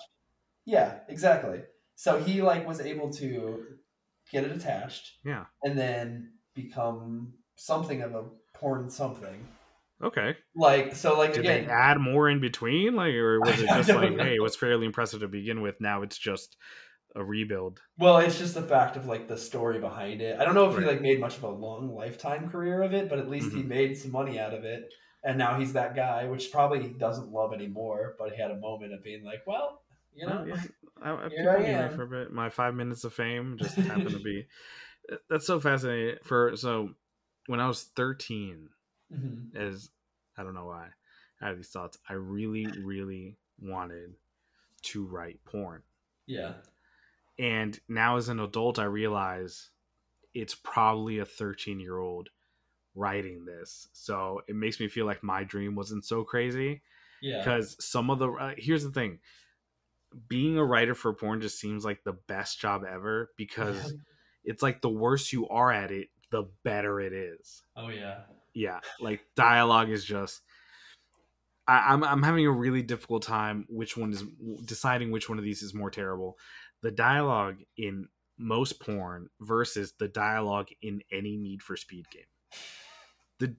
I've played almost every Need for Speed game. The dialogue is so goddamn awful in all of them.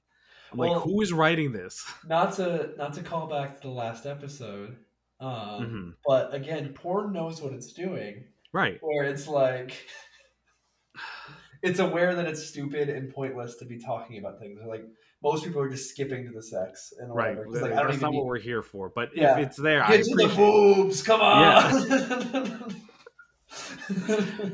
Oh god, Need for Speed is such goddamn. It's like, hey man, I'm Alex, and if you want to get anywhere in Night City, I'm the guy you need to talk to. That's the street crew. You need to work your way up in the ranks and to be one of the top drivers, man. And I'm like, what is happening? It sounds like this person literally like got shot while they were writing. Right. And then the person who shot them was like, oh shit, they were doing a job. Let me just finish it for them real quick. What was the Square game that just got announced and stuff with the bracelets and yada yada? Talk about Square game with the bracelets. Where she's like in a new world and she's like, oh, Forspoken. Yes. Did I just move that with my mind? Yeah. I was like, so wow. Like what Square has been doing with any property that's not Final Fantasy or Kingdom Hearts and stuff like that, has been like trying to write these like somewhat slice of lifey things, like Life is Strange and stuff. Life is Strange is actually good. Yeah, but again, the dialogue is still just like, no person is like this. No one talks like this. This is like, again, like pushed beyond like I guess like romanticized, like this is how a person talks kind of thing. But like, it's just as bad as like Need for Speed's like bullshit. But again, I guess that like sets some sort of ground.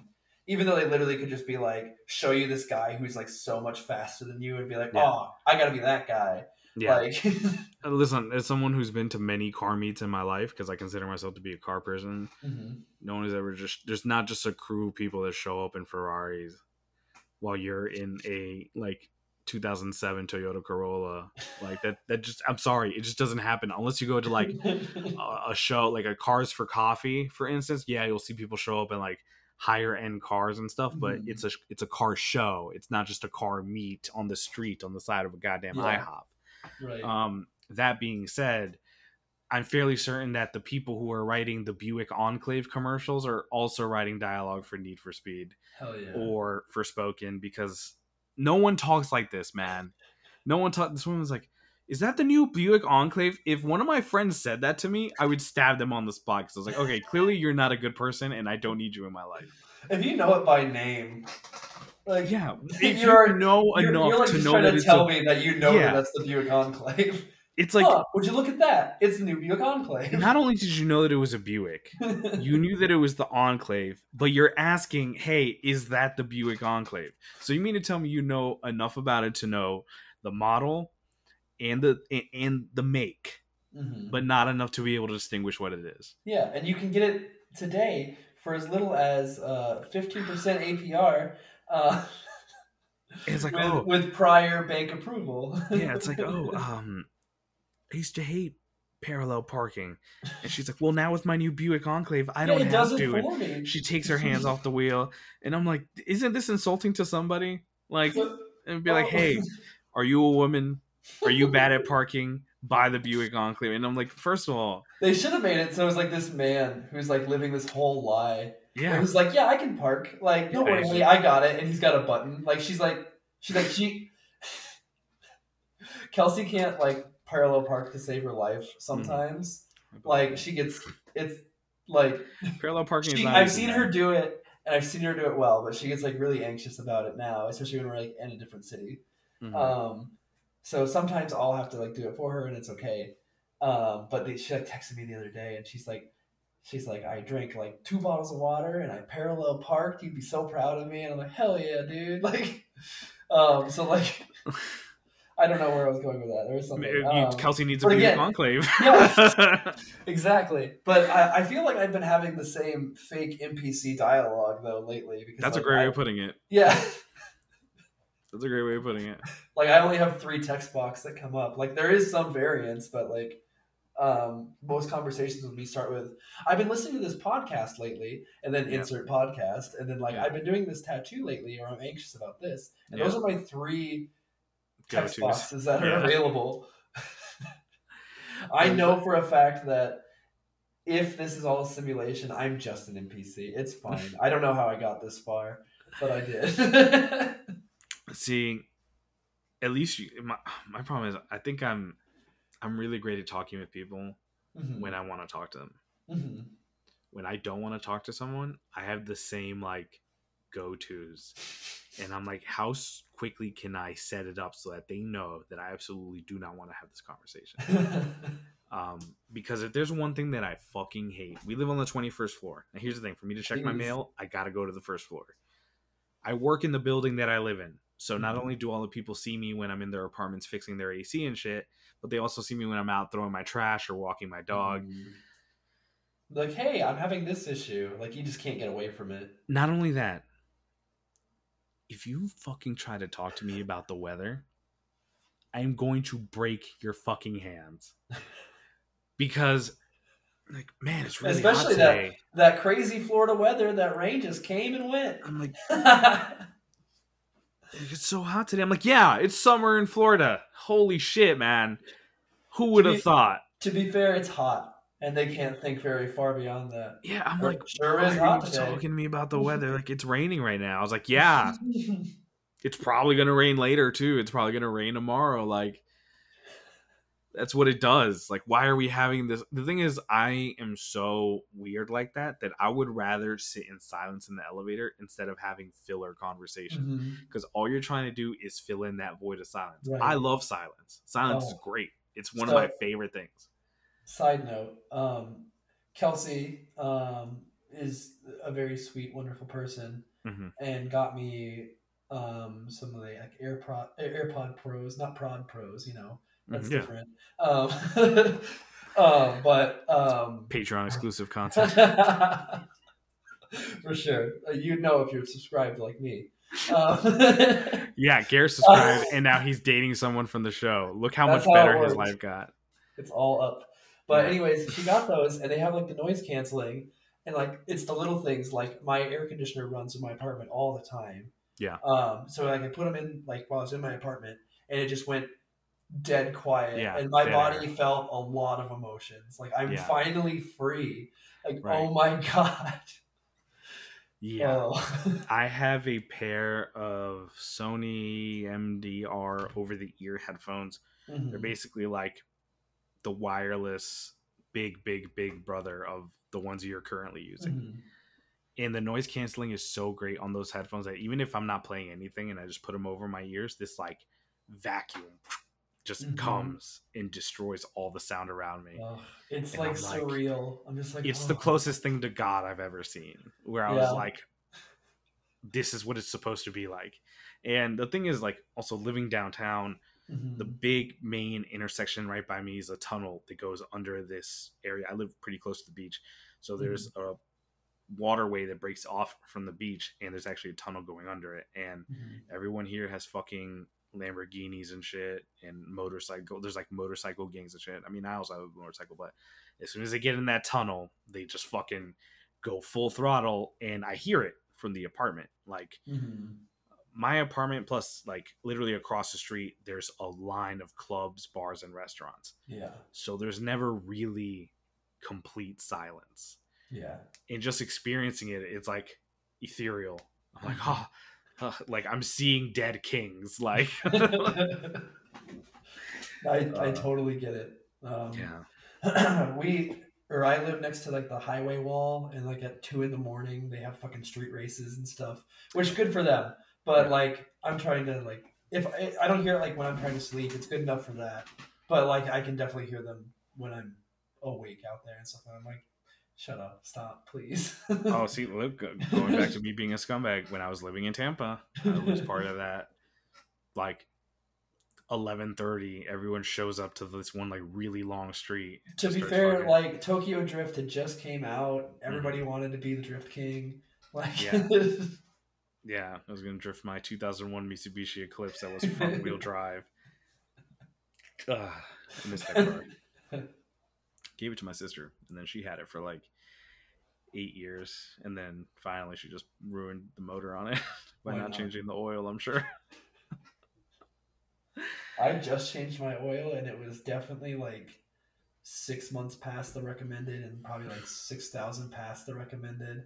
I was like, whatever. It's fine. I'm negligent, you know. As I was also on like Kelsey about it, but she was driving those 3 hours, so I was just like, you're gonna get stuck in the middle there. I'm just gonna get stuck 3 miles from my house. Like, it's right. fine. I'll walk home. I don't even need this car. Fuck this car. Yeah, my the thing about living and working in the same building is my car will sometimes not move for weeks. And I recently sold my old motorcycle and bought a bigger one. And if I'm just going down the street to grab something, like, oh, I need to run and grab like, I don't know, a lighter or something. Or like for some reason I'm really craving like Arnold Palmer, I'll go to the gas station and get like a whatever. I'll just take the bike instead. So like my car will just like, I'm pretty sure 2 of my tires are starting to be low on air because the sensor is telling me, because the car's just been sitting there without fucking moving. And the thing that sucks about that is we're about to make this 11-hour drive to Alabama, so I'm definitely gonna have to get like my oil changed and do like an inspection on everything, and I can check the rest of the stuff. But yeah, it'd be so much easier if I was a Need for Speed. It's like, oh yeah, let me just sell this Honda. And then, for this other Honda. Exactly, for this slightly less shitty Honda. I say that as someone who's had a Civic before, and it's not. It's not. I hear Honda Civics, especially like one from like, we're gonna say like a 2003 Honda Civic, is like the ideal car of somebody who has sales on the side of things. Let me put it this way: a Honda Civic from like the late to mid 90s is like a Puerto Rican ex-girlfriend. What I mean by that is like, no matter how much bad shit you do to this car, it's gonna stick by your side. Like, I don't fully have the reference because I'm from Indiana and I've never came across. I've never met a Puerto Rican woman. Oh God, man, I don't know what that says about Hondas or what that says about my past love life. There's a lot of evaluation. That's better for another day. I'm smart enough to know though that I definitely had toxic tendencies. And I like to think that I broke free from them. Right. I think it's important to note that everybody in the world has been toxic and is going to be toxic again. Yeah. It's about, like you said, noticing them and working past them and trying to be a new, better person, hopefully, and not continuing those patterns. Because sometimes you're not even aware of those patterns. No. Like, oh, I'm a piece of shit. Yeah. I used to be a piece of shit. I used to be the guy that got stabbed in the elbow at her grandfather's birthday party because I said something that was, apparently unacceptable. Did you ever watch, it's relatively newer, there's a show called I Think You Should Leave on Netflix. I've seen the little thing for it, but I haven't watched it. You should. Yeah? There's one of the skits. It's pretty low commitment. It's like 15-minute episodes. Yeah. So just watch the first one and see if you like it. because it's like that like kind of awkward humor sort of thing, like putting you in weird situations where it's just like uncomfortable, like kind of like a Tim and Eric meets Saturday Night Live kind of thing. Yeah, never watched it's Tim like and the Eric. it's the Dark Souls of it's the Dark Souls of... But anyways, there's one bit specifically on the new season where he's like, I used to be a piece of shit. Like where he's like, he's holding this baby and like the baby's crying. He's like, do you think it cried because it thinks I used to be a piece of shit? Like, I'm not anymore, but I was. Like, and then like, so yeah, he's like, I used to be a piece of shit. Slick back hair, white suits, white Lamborghinis. Oh man, that's chicken so spaghetti good. at Ciccolini's. It's good. Oh, We love it.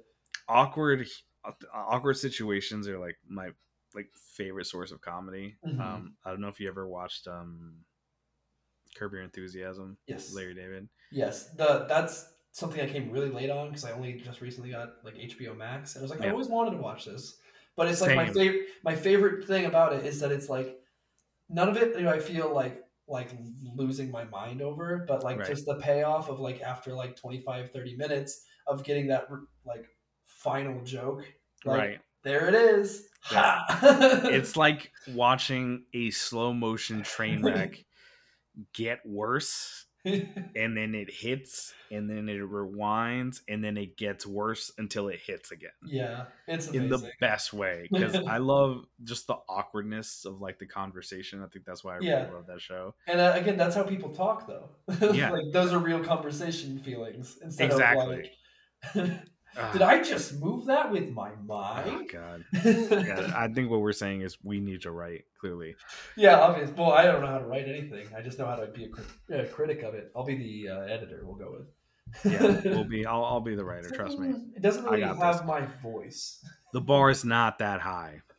I'm gonna say that right now. Whoever, I need to look at who some of these writers are, and I'm gonna be like, be honest. Are you in on the joke? Because if you're in on the joke, that's totally fine. But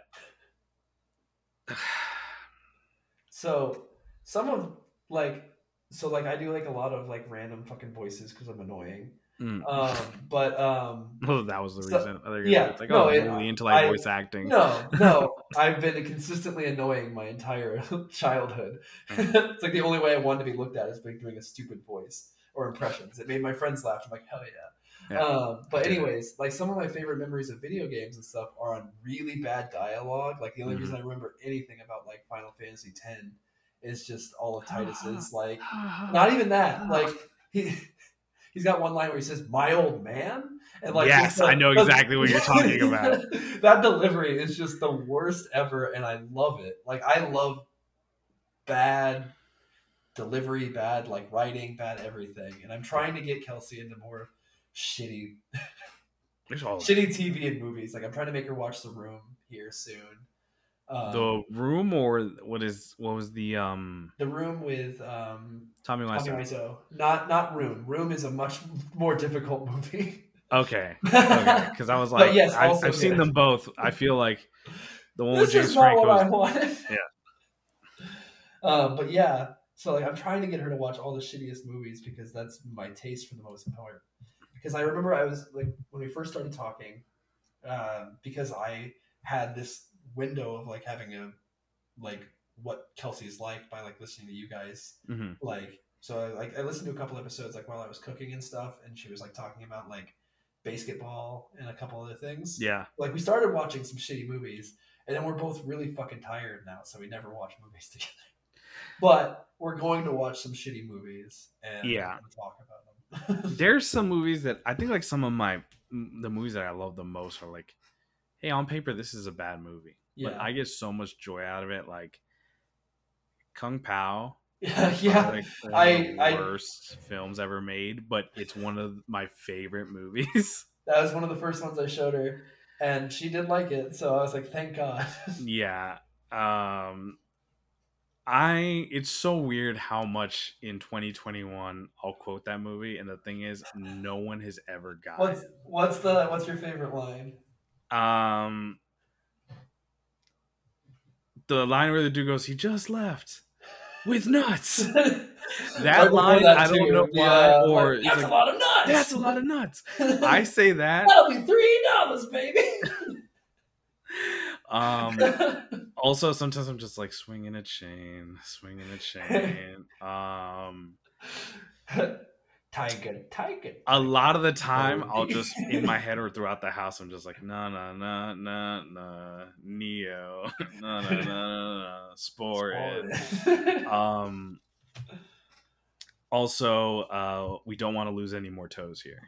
We don't want to lose any more toes here. Yeah. That is such a great fucking movie. It is. I've watched it. Like, there's not many movies I watched when I was like 7 or 8 that is still that funny, especially a comedy. Because like I'll rewatch like some Adam Sandler movie that I thought was so funny, and I'm just like, oh, here he is yelling again. Right. Doing the voice. You know the voice. Yeah. But yeah, I mean, as fucking dumb as it is, it's so good. Yeah. And then Kung Fu Hustle felt like a more modern Kung Pao. Yeah, like the Dark Souls of Kung Pao, though. Yeah, because I'm gonna be mad at the amount of things we compared to Dark Souls. So it's just like, what? It's like Arby's is like the Dark Souls of the fast food. Yeah, it's hard to hold in. Yeah, just fucks you every time. It's probably umbilical cords too. Yeah, it's better than umbilical cords. Oh, that's sorry. Not Dark Souls. No. Bloodborne. What's the difference? I don't know. I'm working on it. I'm going to throw all this in here and I'm going to get the angry text. It's going to be great. Me too, don't worry. What else? Particularly the 90s movie of Spawn is regarded as a bad movie, and I fucking love that movie. John Leguizamo as that clown is that movie to me. Yeah. I fucking love that movie. Also, shout out to Martin Sheen, Charlie Sheen's dad. Yeah. He's in that movie as well. Yeah. Is Martin Sheen his dad? There's his brother who's also famous. He was in like Breakfast Club. Emilio Estevez. That's it. Yep. Yes. I'm a movie person, so okay. It's I'm weird bad sometimes. At names. That's my biggest problem. Here's my thing: is like I'll start talking about movies with someone, and I'm like, oh yeah, such and such, who was also in blank, or me and Mia will be watching a movie, and I'm like, do you know who that is? And I'm like, no. I'm like, that's this dude in this movie, and she's like, oh shit. And I'm like, yeah. Right. Yeah. Have you thought of ever doing like a separate podcast for movies specifically? Yes. Very much so. There was one that my friend was telling me about that they'll spend an entire like month or something like that watching the same movie. Like they watch it and they talk about it and they talk about it more until like they're not trying to break it down entirely, but they're just like finding new things. But even at like every episode's like 2 hours talking about this fucking movie. That is me with, for instance, there's certain movies that I'll finish watching it and I'm kind of like, moved is not the right terminology that I want to use, but I'm like, there's something really good here. Yeah. For instance, Shin Godzilla, which was one of the most recent Godzilla movies to come out of Japan. As soon as I finished watching it, the weird larva state Godzilla. Yeah. God, that was awesome. Like the grossest looking thing. It was so great. Oh, you want to talk about a bad dub? Yeah. Bad dub. One of the characters literally goes, I think he's like one of the aides to the prime minister, and they send in the stealth bombers to attack Godzilla once he's like in his final form. And the bombs hit, and one of the characters goes, "Good job, USA." I was like, no, don't like that. But I will rewatch a movie as soon as it's done, and rewatch it like a few times that week. I kind of do the same thing with music as well. Like when I find something that I like I want to know like everything about it. Like I'll watch videos afterwards of breakdowns for like all sorts like movies and shows and scenes and albums. Like I'm gonna plug another podcast real quick. It's not ours, but it is on Spotify and I think a few different services. It's called Dissect. And basically what this guy does is he takes these albums and he dissects every song on the album not just by like notes or musical instrument, but it's also like a breakdown analysis of what the lyrics are and like how they pertain to the artist around that time. Like, for instance, he does Flower Boy for Tyler the Creator, and it's really great because that album has a lot of symbolism and what it's trying to talk about and like the story that it's telling, and he'll break it down like that. So that is kind of like a dream project of mine. I would love to do that same thing, and I've been wanting to do it for a long time. But I want to do it for like underground rap albums, because I don't really hear a lot of that, but also because I just love it so much that it's one of those things. If you start talking to me about it, like, you're gonna tell me to shut the fuck up, because I'm right. I get really into it. Well, I mean, I feel like you should do it. Either A, you have to find somebody else who's like either just like a good, like, willing to listen to you spiel about it the entire time. I'm trying to start the music podcast with Kelsey's dad. Yeah, I know. I'm kind of mad that I got on here before Kyle did. Yeah. Whether that's mad at you or mad at Kyle about that. I understand he definitely had a lot of stuff going on. So I was hey, this little, like, one day he called me while I was at work and we just talked about the soundtrack for the movie Trainspotting. Yeah. It was like the most random 35-minute conversation. And I was like, I could record the shit out of this. Like, did he like Trainspotting? Yeah. Good. Yeah, great movie. Like, I don't know his movie taste. I don't know his music taste to some degree. But he's like the coolest just because of like that stuff. Cool, like, I talked to him for like a solid like 3 hours on the way back from Fort Wayne to like Michigan and stuff. It's a good drive, yeah. Yeah, and like I like learned all about his DJ career and stuff like that, as well as like his influences like of music and stuff. And it's just like weird to see that kind of variance and scope out of somebody his age, especially. Yeah, maybe it's just because he's Canadian, but like. I also assumed that's what it was. I'm like, this has to be there's something. Yeah, there's something. There's something in the syrup. There. Yeah. Yeah, no, I could literally do it for movies. I could literally do it. That's why we kind of made also GDP chats, because we're like, we don't want to like limit ourselves 100% of the time to just talking about video games, because there's an episode that we just talked about Adam Sandler movies for like the second half of the episode. Yeah. What's your favorite Adam Sandler movie, by the way? I feel like I ask everyone this question when they come on the show. So, like, of ones that I have seen a lot and that I can say objectively are the better ones, I love Wedding Singer as far as like an actual movie goes. That's probably my favorite. Yeah, I've had this strong urge to rewatch Spanglish, and then also Punch Drunk Love. Yeah. Still haven't seen Uncut Gems. So like I haven't seen all of them, but of like the like golden era like stuff, I can't even stomach them for the most part. Yeah. I like Little Nicky because it's really dumb. Yeah. But the rest of them are just him yelling, and it just is very off-putting. I liked right before he started yelling. Yeah, to me it's like Wedding Singer, Billy Madison. I'm sorry, not Billy Madison. Happy Gilmore, and then like Billy Madison. Little Nicky's probably somewhere in there. Yeah. But Wedding Singer for sure is number one. Classic. I have a pin with Adam Sandler on it, and it says "Somebody Kill Me, Please." Yeah. From the movie, the way it's great movie. Wonderful. Like I had something. I don't know. The weirdest thing is like as of late, because like it's just like we have dumpy, doughy bodied like Adam Sandler writing himself as like being this like hot commodity for these like women, his wife and beyond.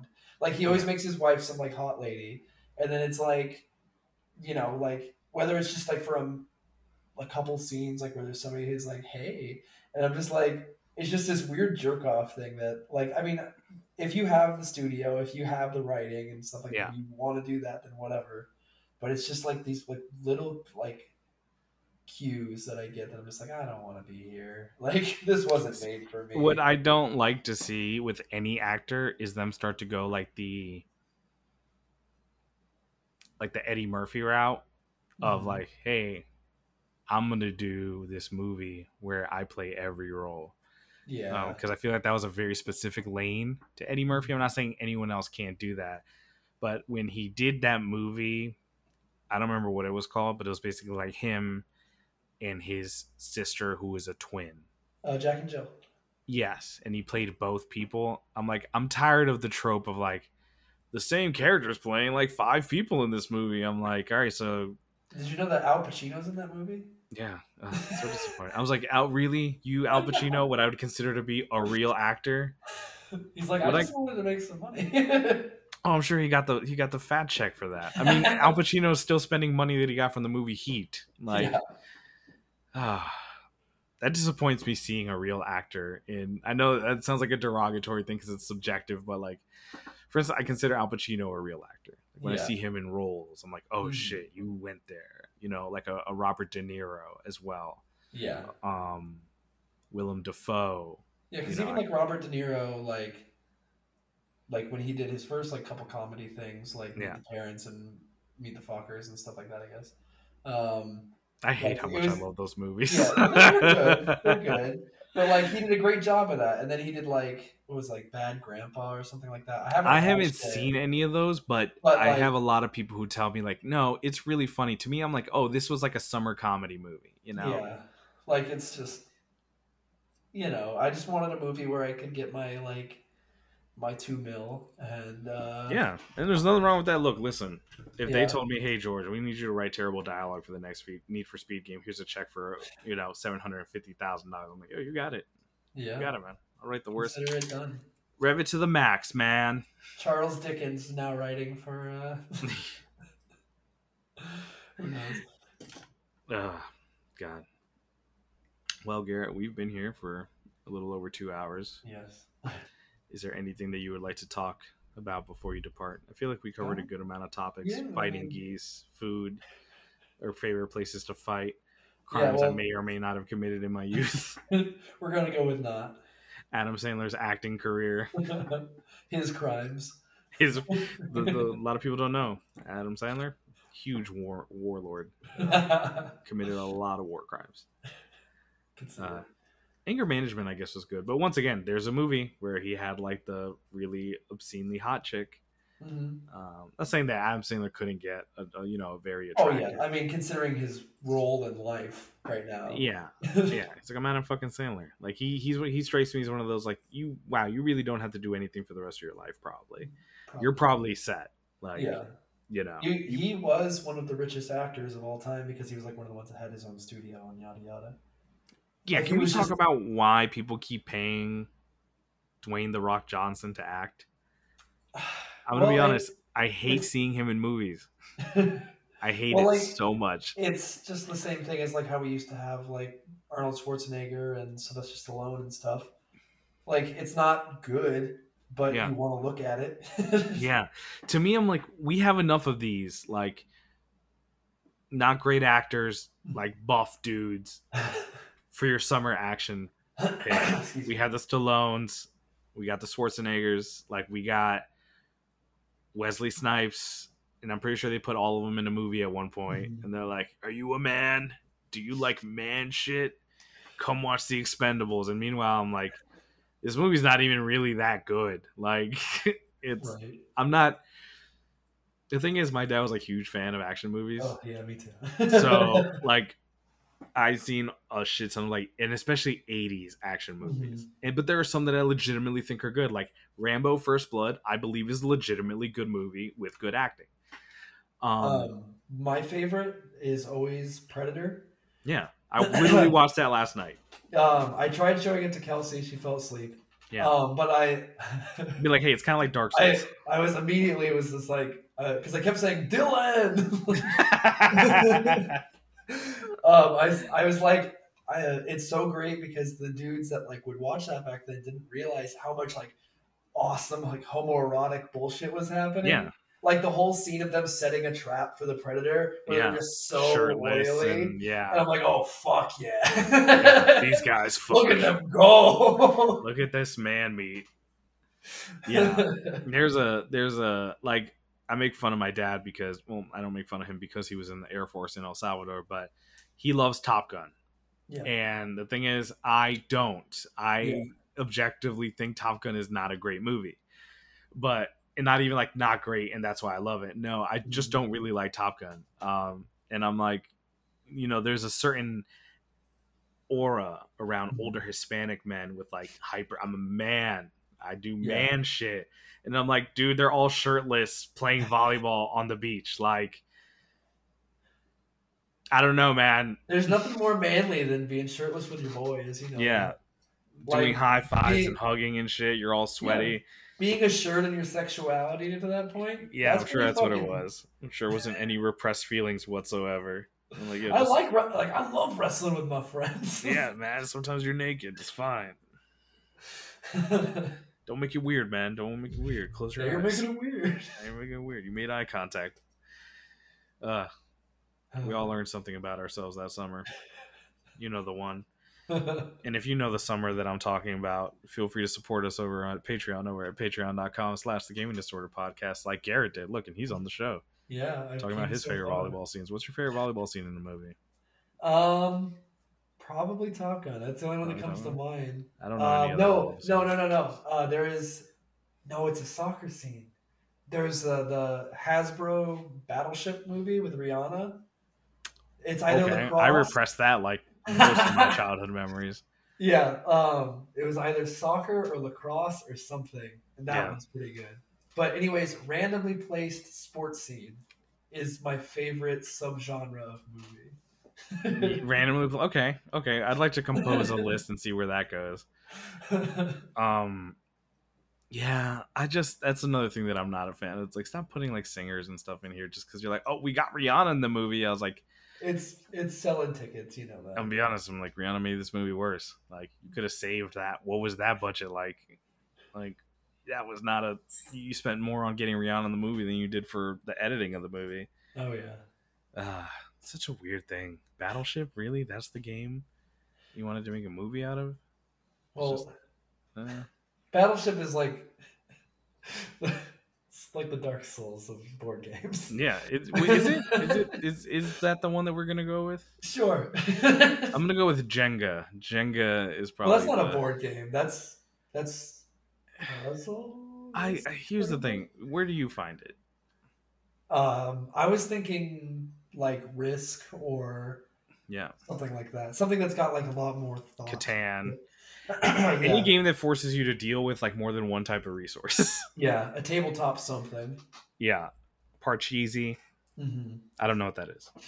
To be honest. It's good to say though. It is good to say. It's the only reason I know what it is. Parcheesi. I like it. Yeah, how good of a title is that if you don't even know what it is? Exactly. It's like at one point 30 years later. Yeah, it's like at one point Mickey Mouse was more recognizable than Jesus. Yeah. And now look at Parcheesi. Yeah, and look at what has Jesus done lately? Was he in Space Jam 2? No. Was Mickey Mouse in Space Jam 2? No. I didn't watch it. Fairly different franchises. Yeah, I have a weird aversion to Disney stuff. Me too. Don't worry. I don't. Especially as a tattooer, there's nothing worse than doing like Disney tattoos. Well, Disney adults. That like, I want a full sleeve of random Disney characters. I'm like, why? Disney adults bother me more than like convicted criminals do. Yeah. Because I'm like, you know better. Yeah. Okay. I think there's something in their childhood that got There's something weird about it, right? And here's the thing. There was an ego death that never happened. Like, we're very inclusive on the show. We don't like to isolate anyone. We want everyone to feel like they have a place. Right. But Disney adults, they're like, you got the Mickey Mouse ears, you got the Daffy Duck pajamas or whatever it is. Daffy Duck is a Looney Tunes property? Or they get Donald Duck? To be honest. Anyway.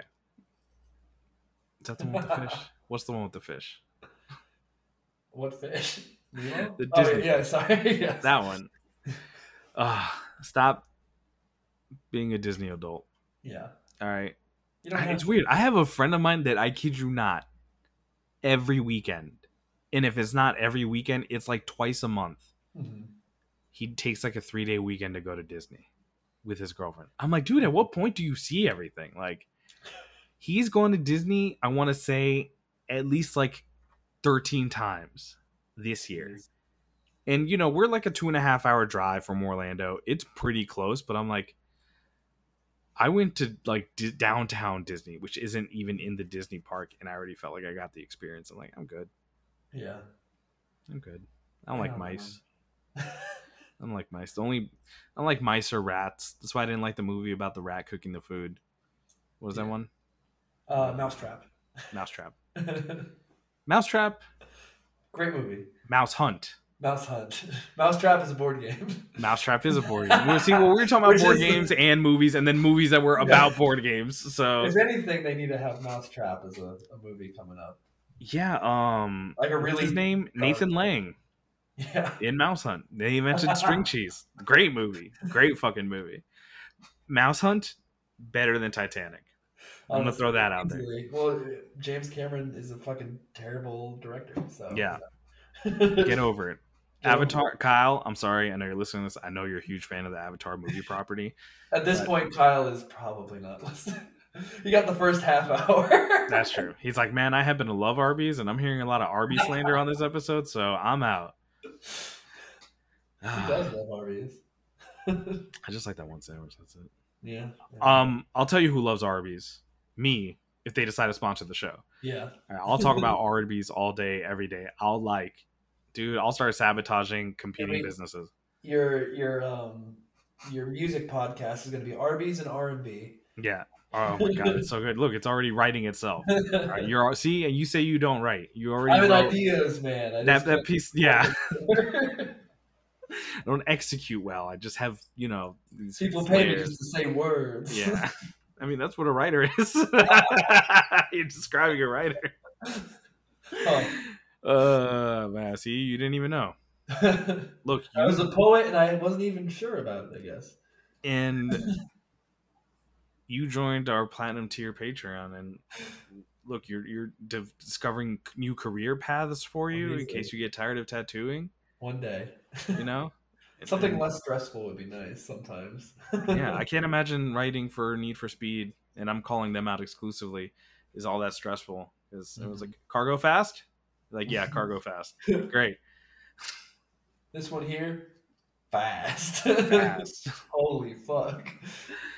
Man, they should get the do you like older anime at all? Yeah. Oh yeah, no, I love older anime. Initial D. They should get that.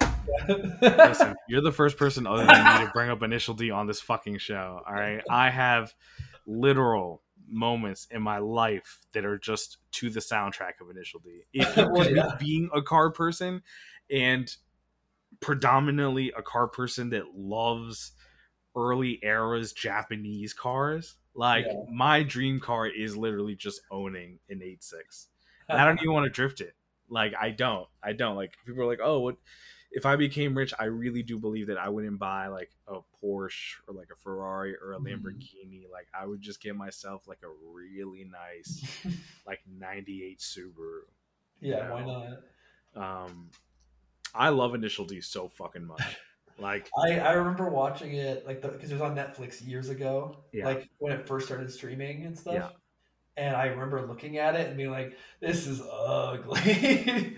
But it was awesome. And it kind of almost dramatically changed every season because there was like 5-6 years in between each one. So literally the technology for animation was like, if you look at Third Stage compared to like the original anime where like the CG for the cars is like not great, but that's why they do a lot of close-up shots of the face. Yeah. No, I'm a huge fan of Initial D. Like, well, that's good. Initial D. I never understood why no one made a DDR style Initial D game that the more you progressed through the song, it was like you progressing in the race. That never made sense to me. Like, that just seemed like it made sense. It never happened. They made an Initial D arcade game. Oh, I know. I still have my card somewhere for it because it would give you this license. And what it would do is it would actually save your times and your car, and you would load it up onto this card, and then you'd come back like a week later to the arcade, you pop the card in, and it was like your save file for this fucking arcade machine. I love dude. They cost like, I want to say anywhere between like $4,800 to like $10,000, but I could buy one if I had the space. What's cheaper, that or the Subaru? The arcade machine for sure. Because the Subaru that I want is like a Subaru 22B. And they only made like I don't know how many thousand of these. But not much. And I'm sure they're not out. Then they only made them in Japan. They never brought them to the U.S. Yeah, well, they say that 90% of Subarus are still on the road. Yeah, it's what makes a Subaru a Subaru is love. Honestly. Man, I'm just plugging all these things for free. I'm just giving away money, man. Here's the thing. Starting next episode, we're just gonna bleep out any brands that isn't paying us to mention their name. Right. Be like, oh, the other day I went to Beep and got a McChicken. Right? Like, that's what it's gonna be. It's gonna be that sort of thing. That'd be awesome, especially because you're getting all the context otherwise. Yeah. I mean, we had to block out Starbucks for a while, but now the rivalry is back on with Starbucks. Oh yeah, or not? I don't know. I defer to Kelsey. I'm like, are you employed by them currently? She's like, no. I'm like, okay, then the rivalry is on. Garrett, do you have any parting words that you'd like to leave the listeners with this week? Watch Initial D. Mm-hmm.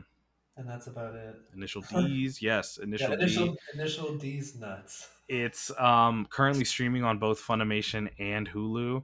I just say watch it on Funimation because you don't have the stupid commercials. If you decide to pay for Funimation, totally worth it. It's Funimation, so anyone who does a dub for it, you'll recognize them from literally any show. Mm-hmm.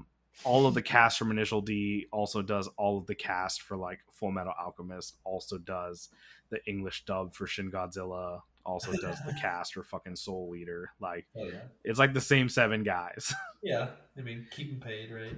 Yeah, keep them paid. Keep them paid. Watch Initial D. Subscribe to our Patreon. Thank you, everyone who listened this week. I've been the Forte Jorge. He has been Garrett JG Wentworth. 877 cash now. He wants his money. He wants it now. I don't get my fucking money. The amount of times I've said that sentence before. With JG Wentworth. Oh god. I'm a bill collector for JG Wentworth. Yeah. It's like, you want your money or you want your legs? Pick one. We'll see y'all next week. Yep.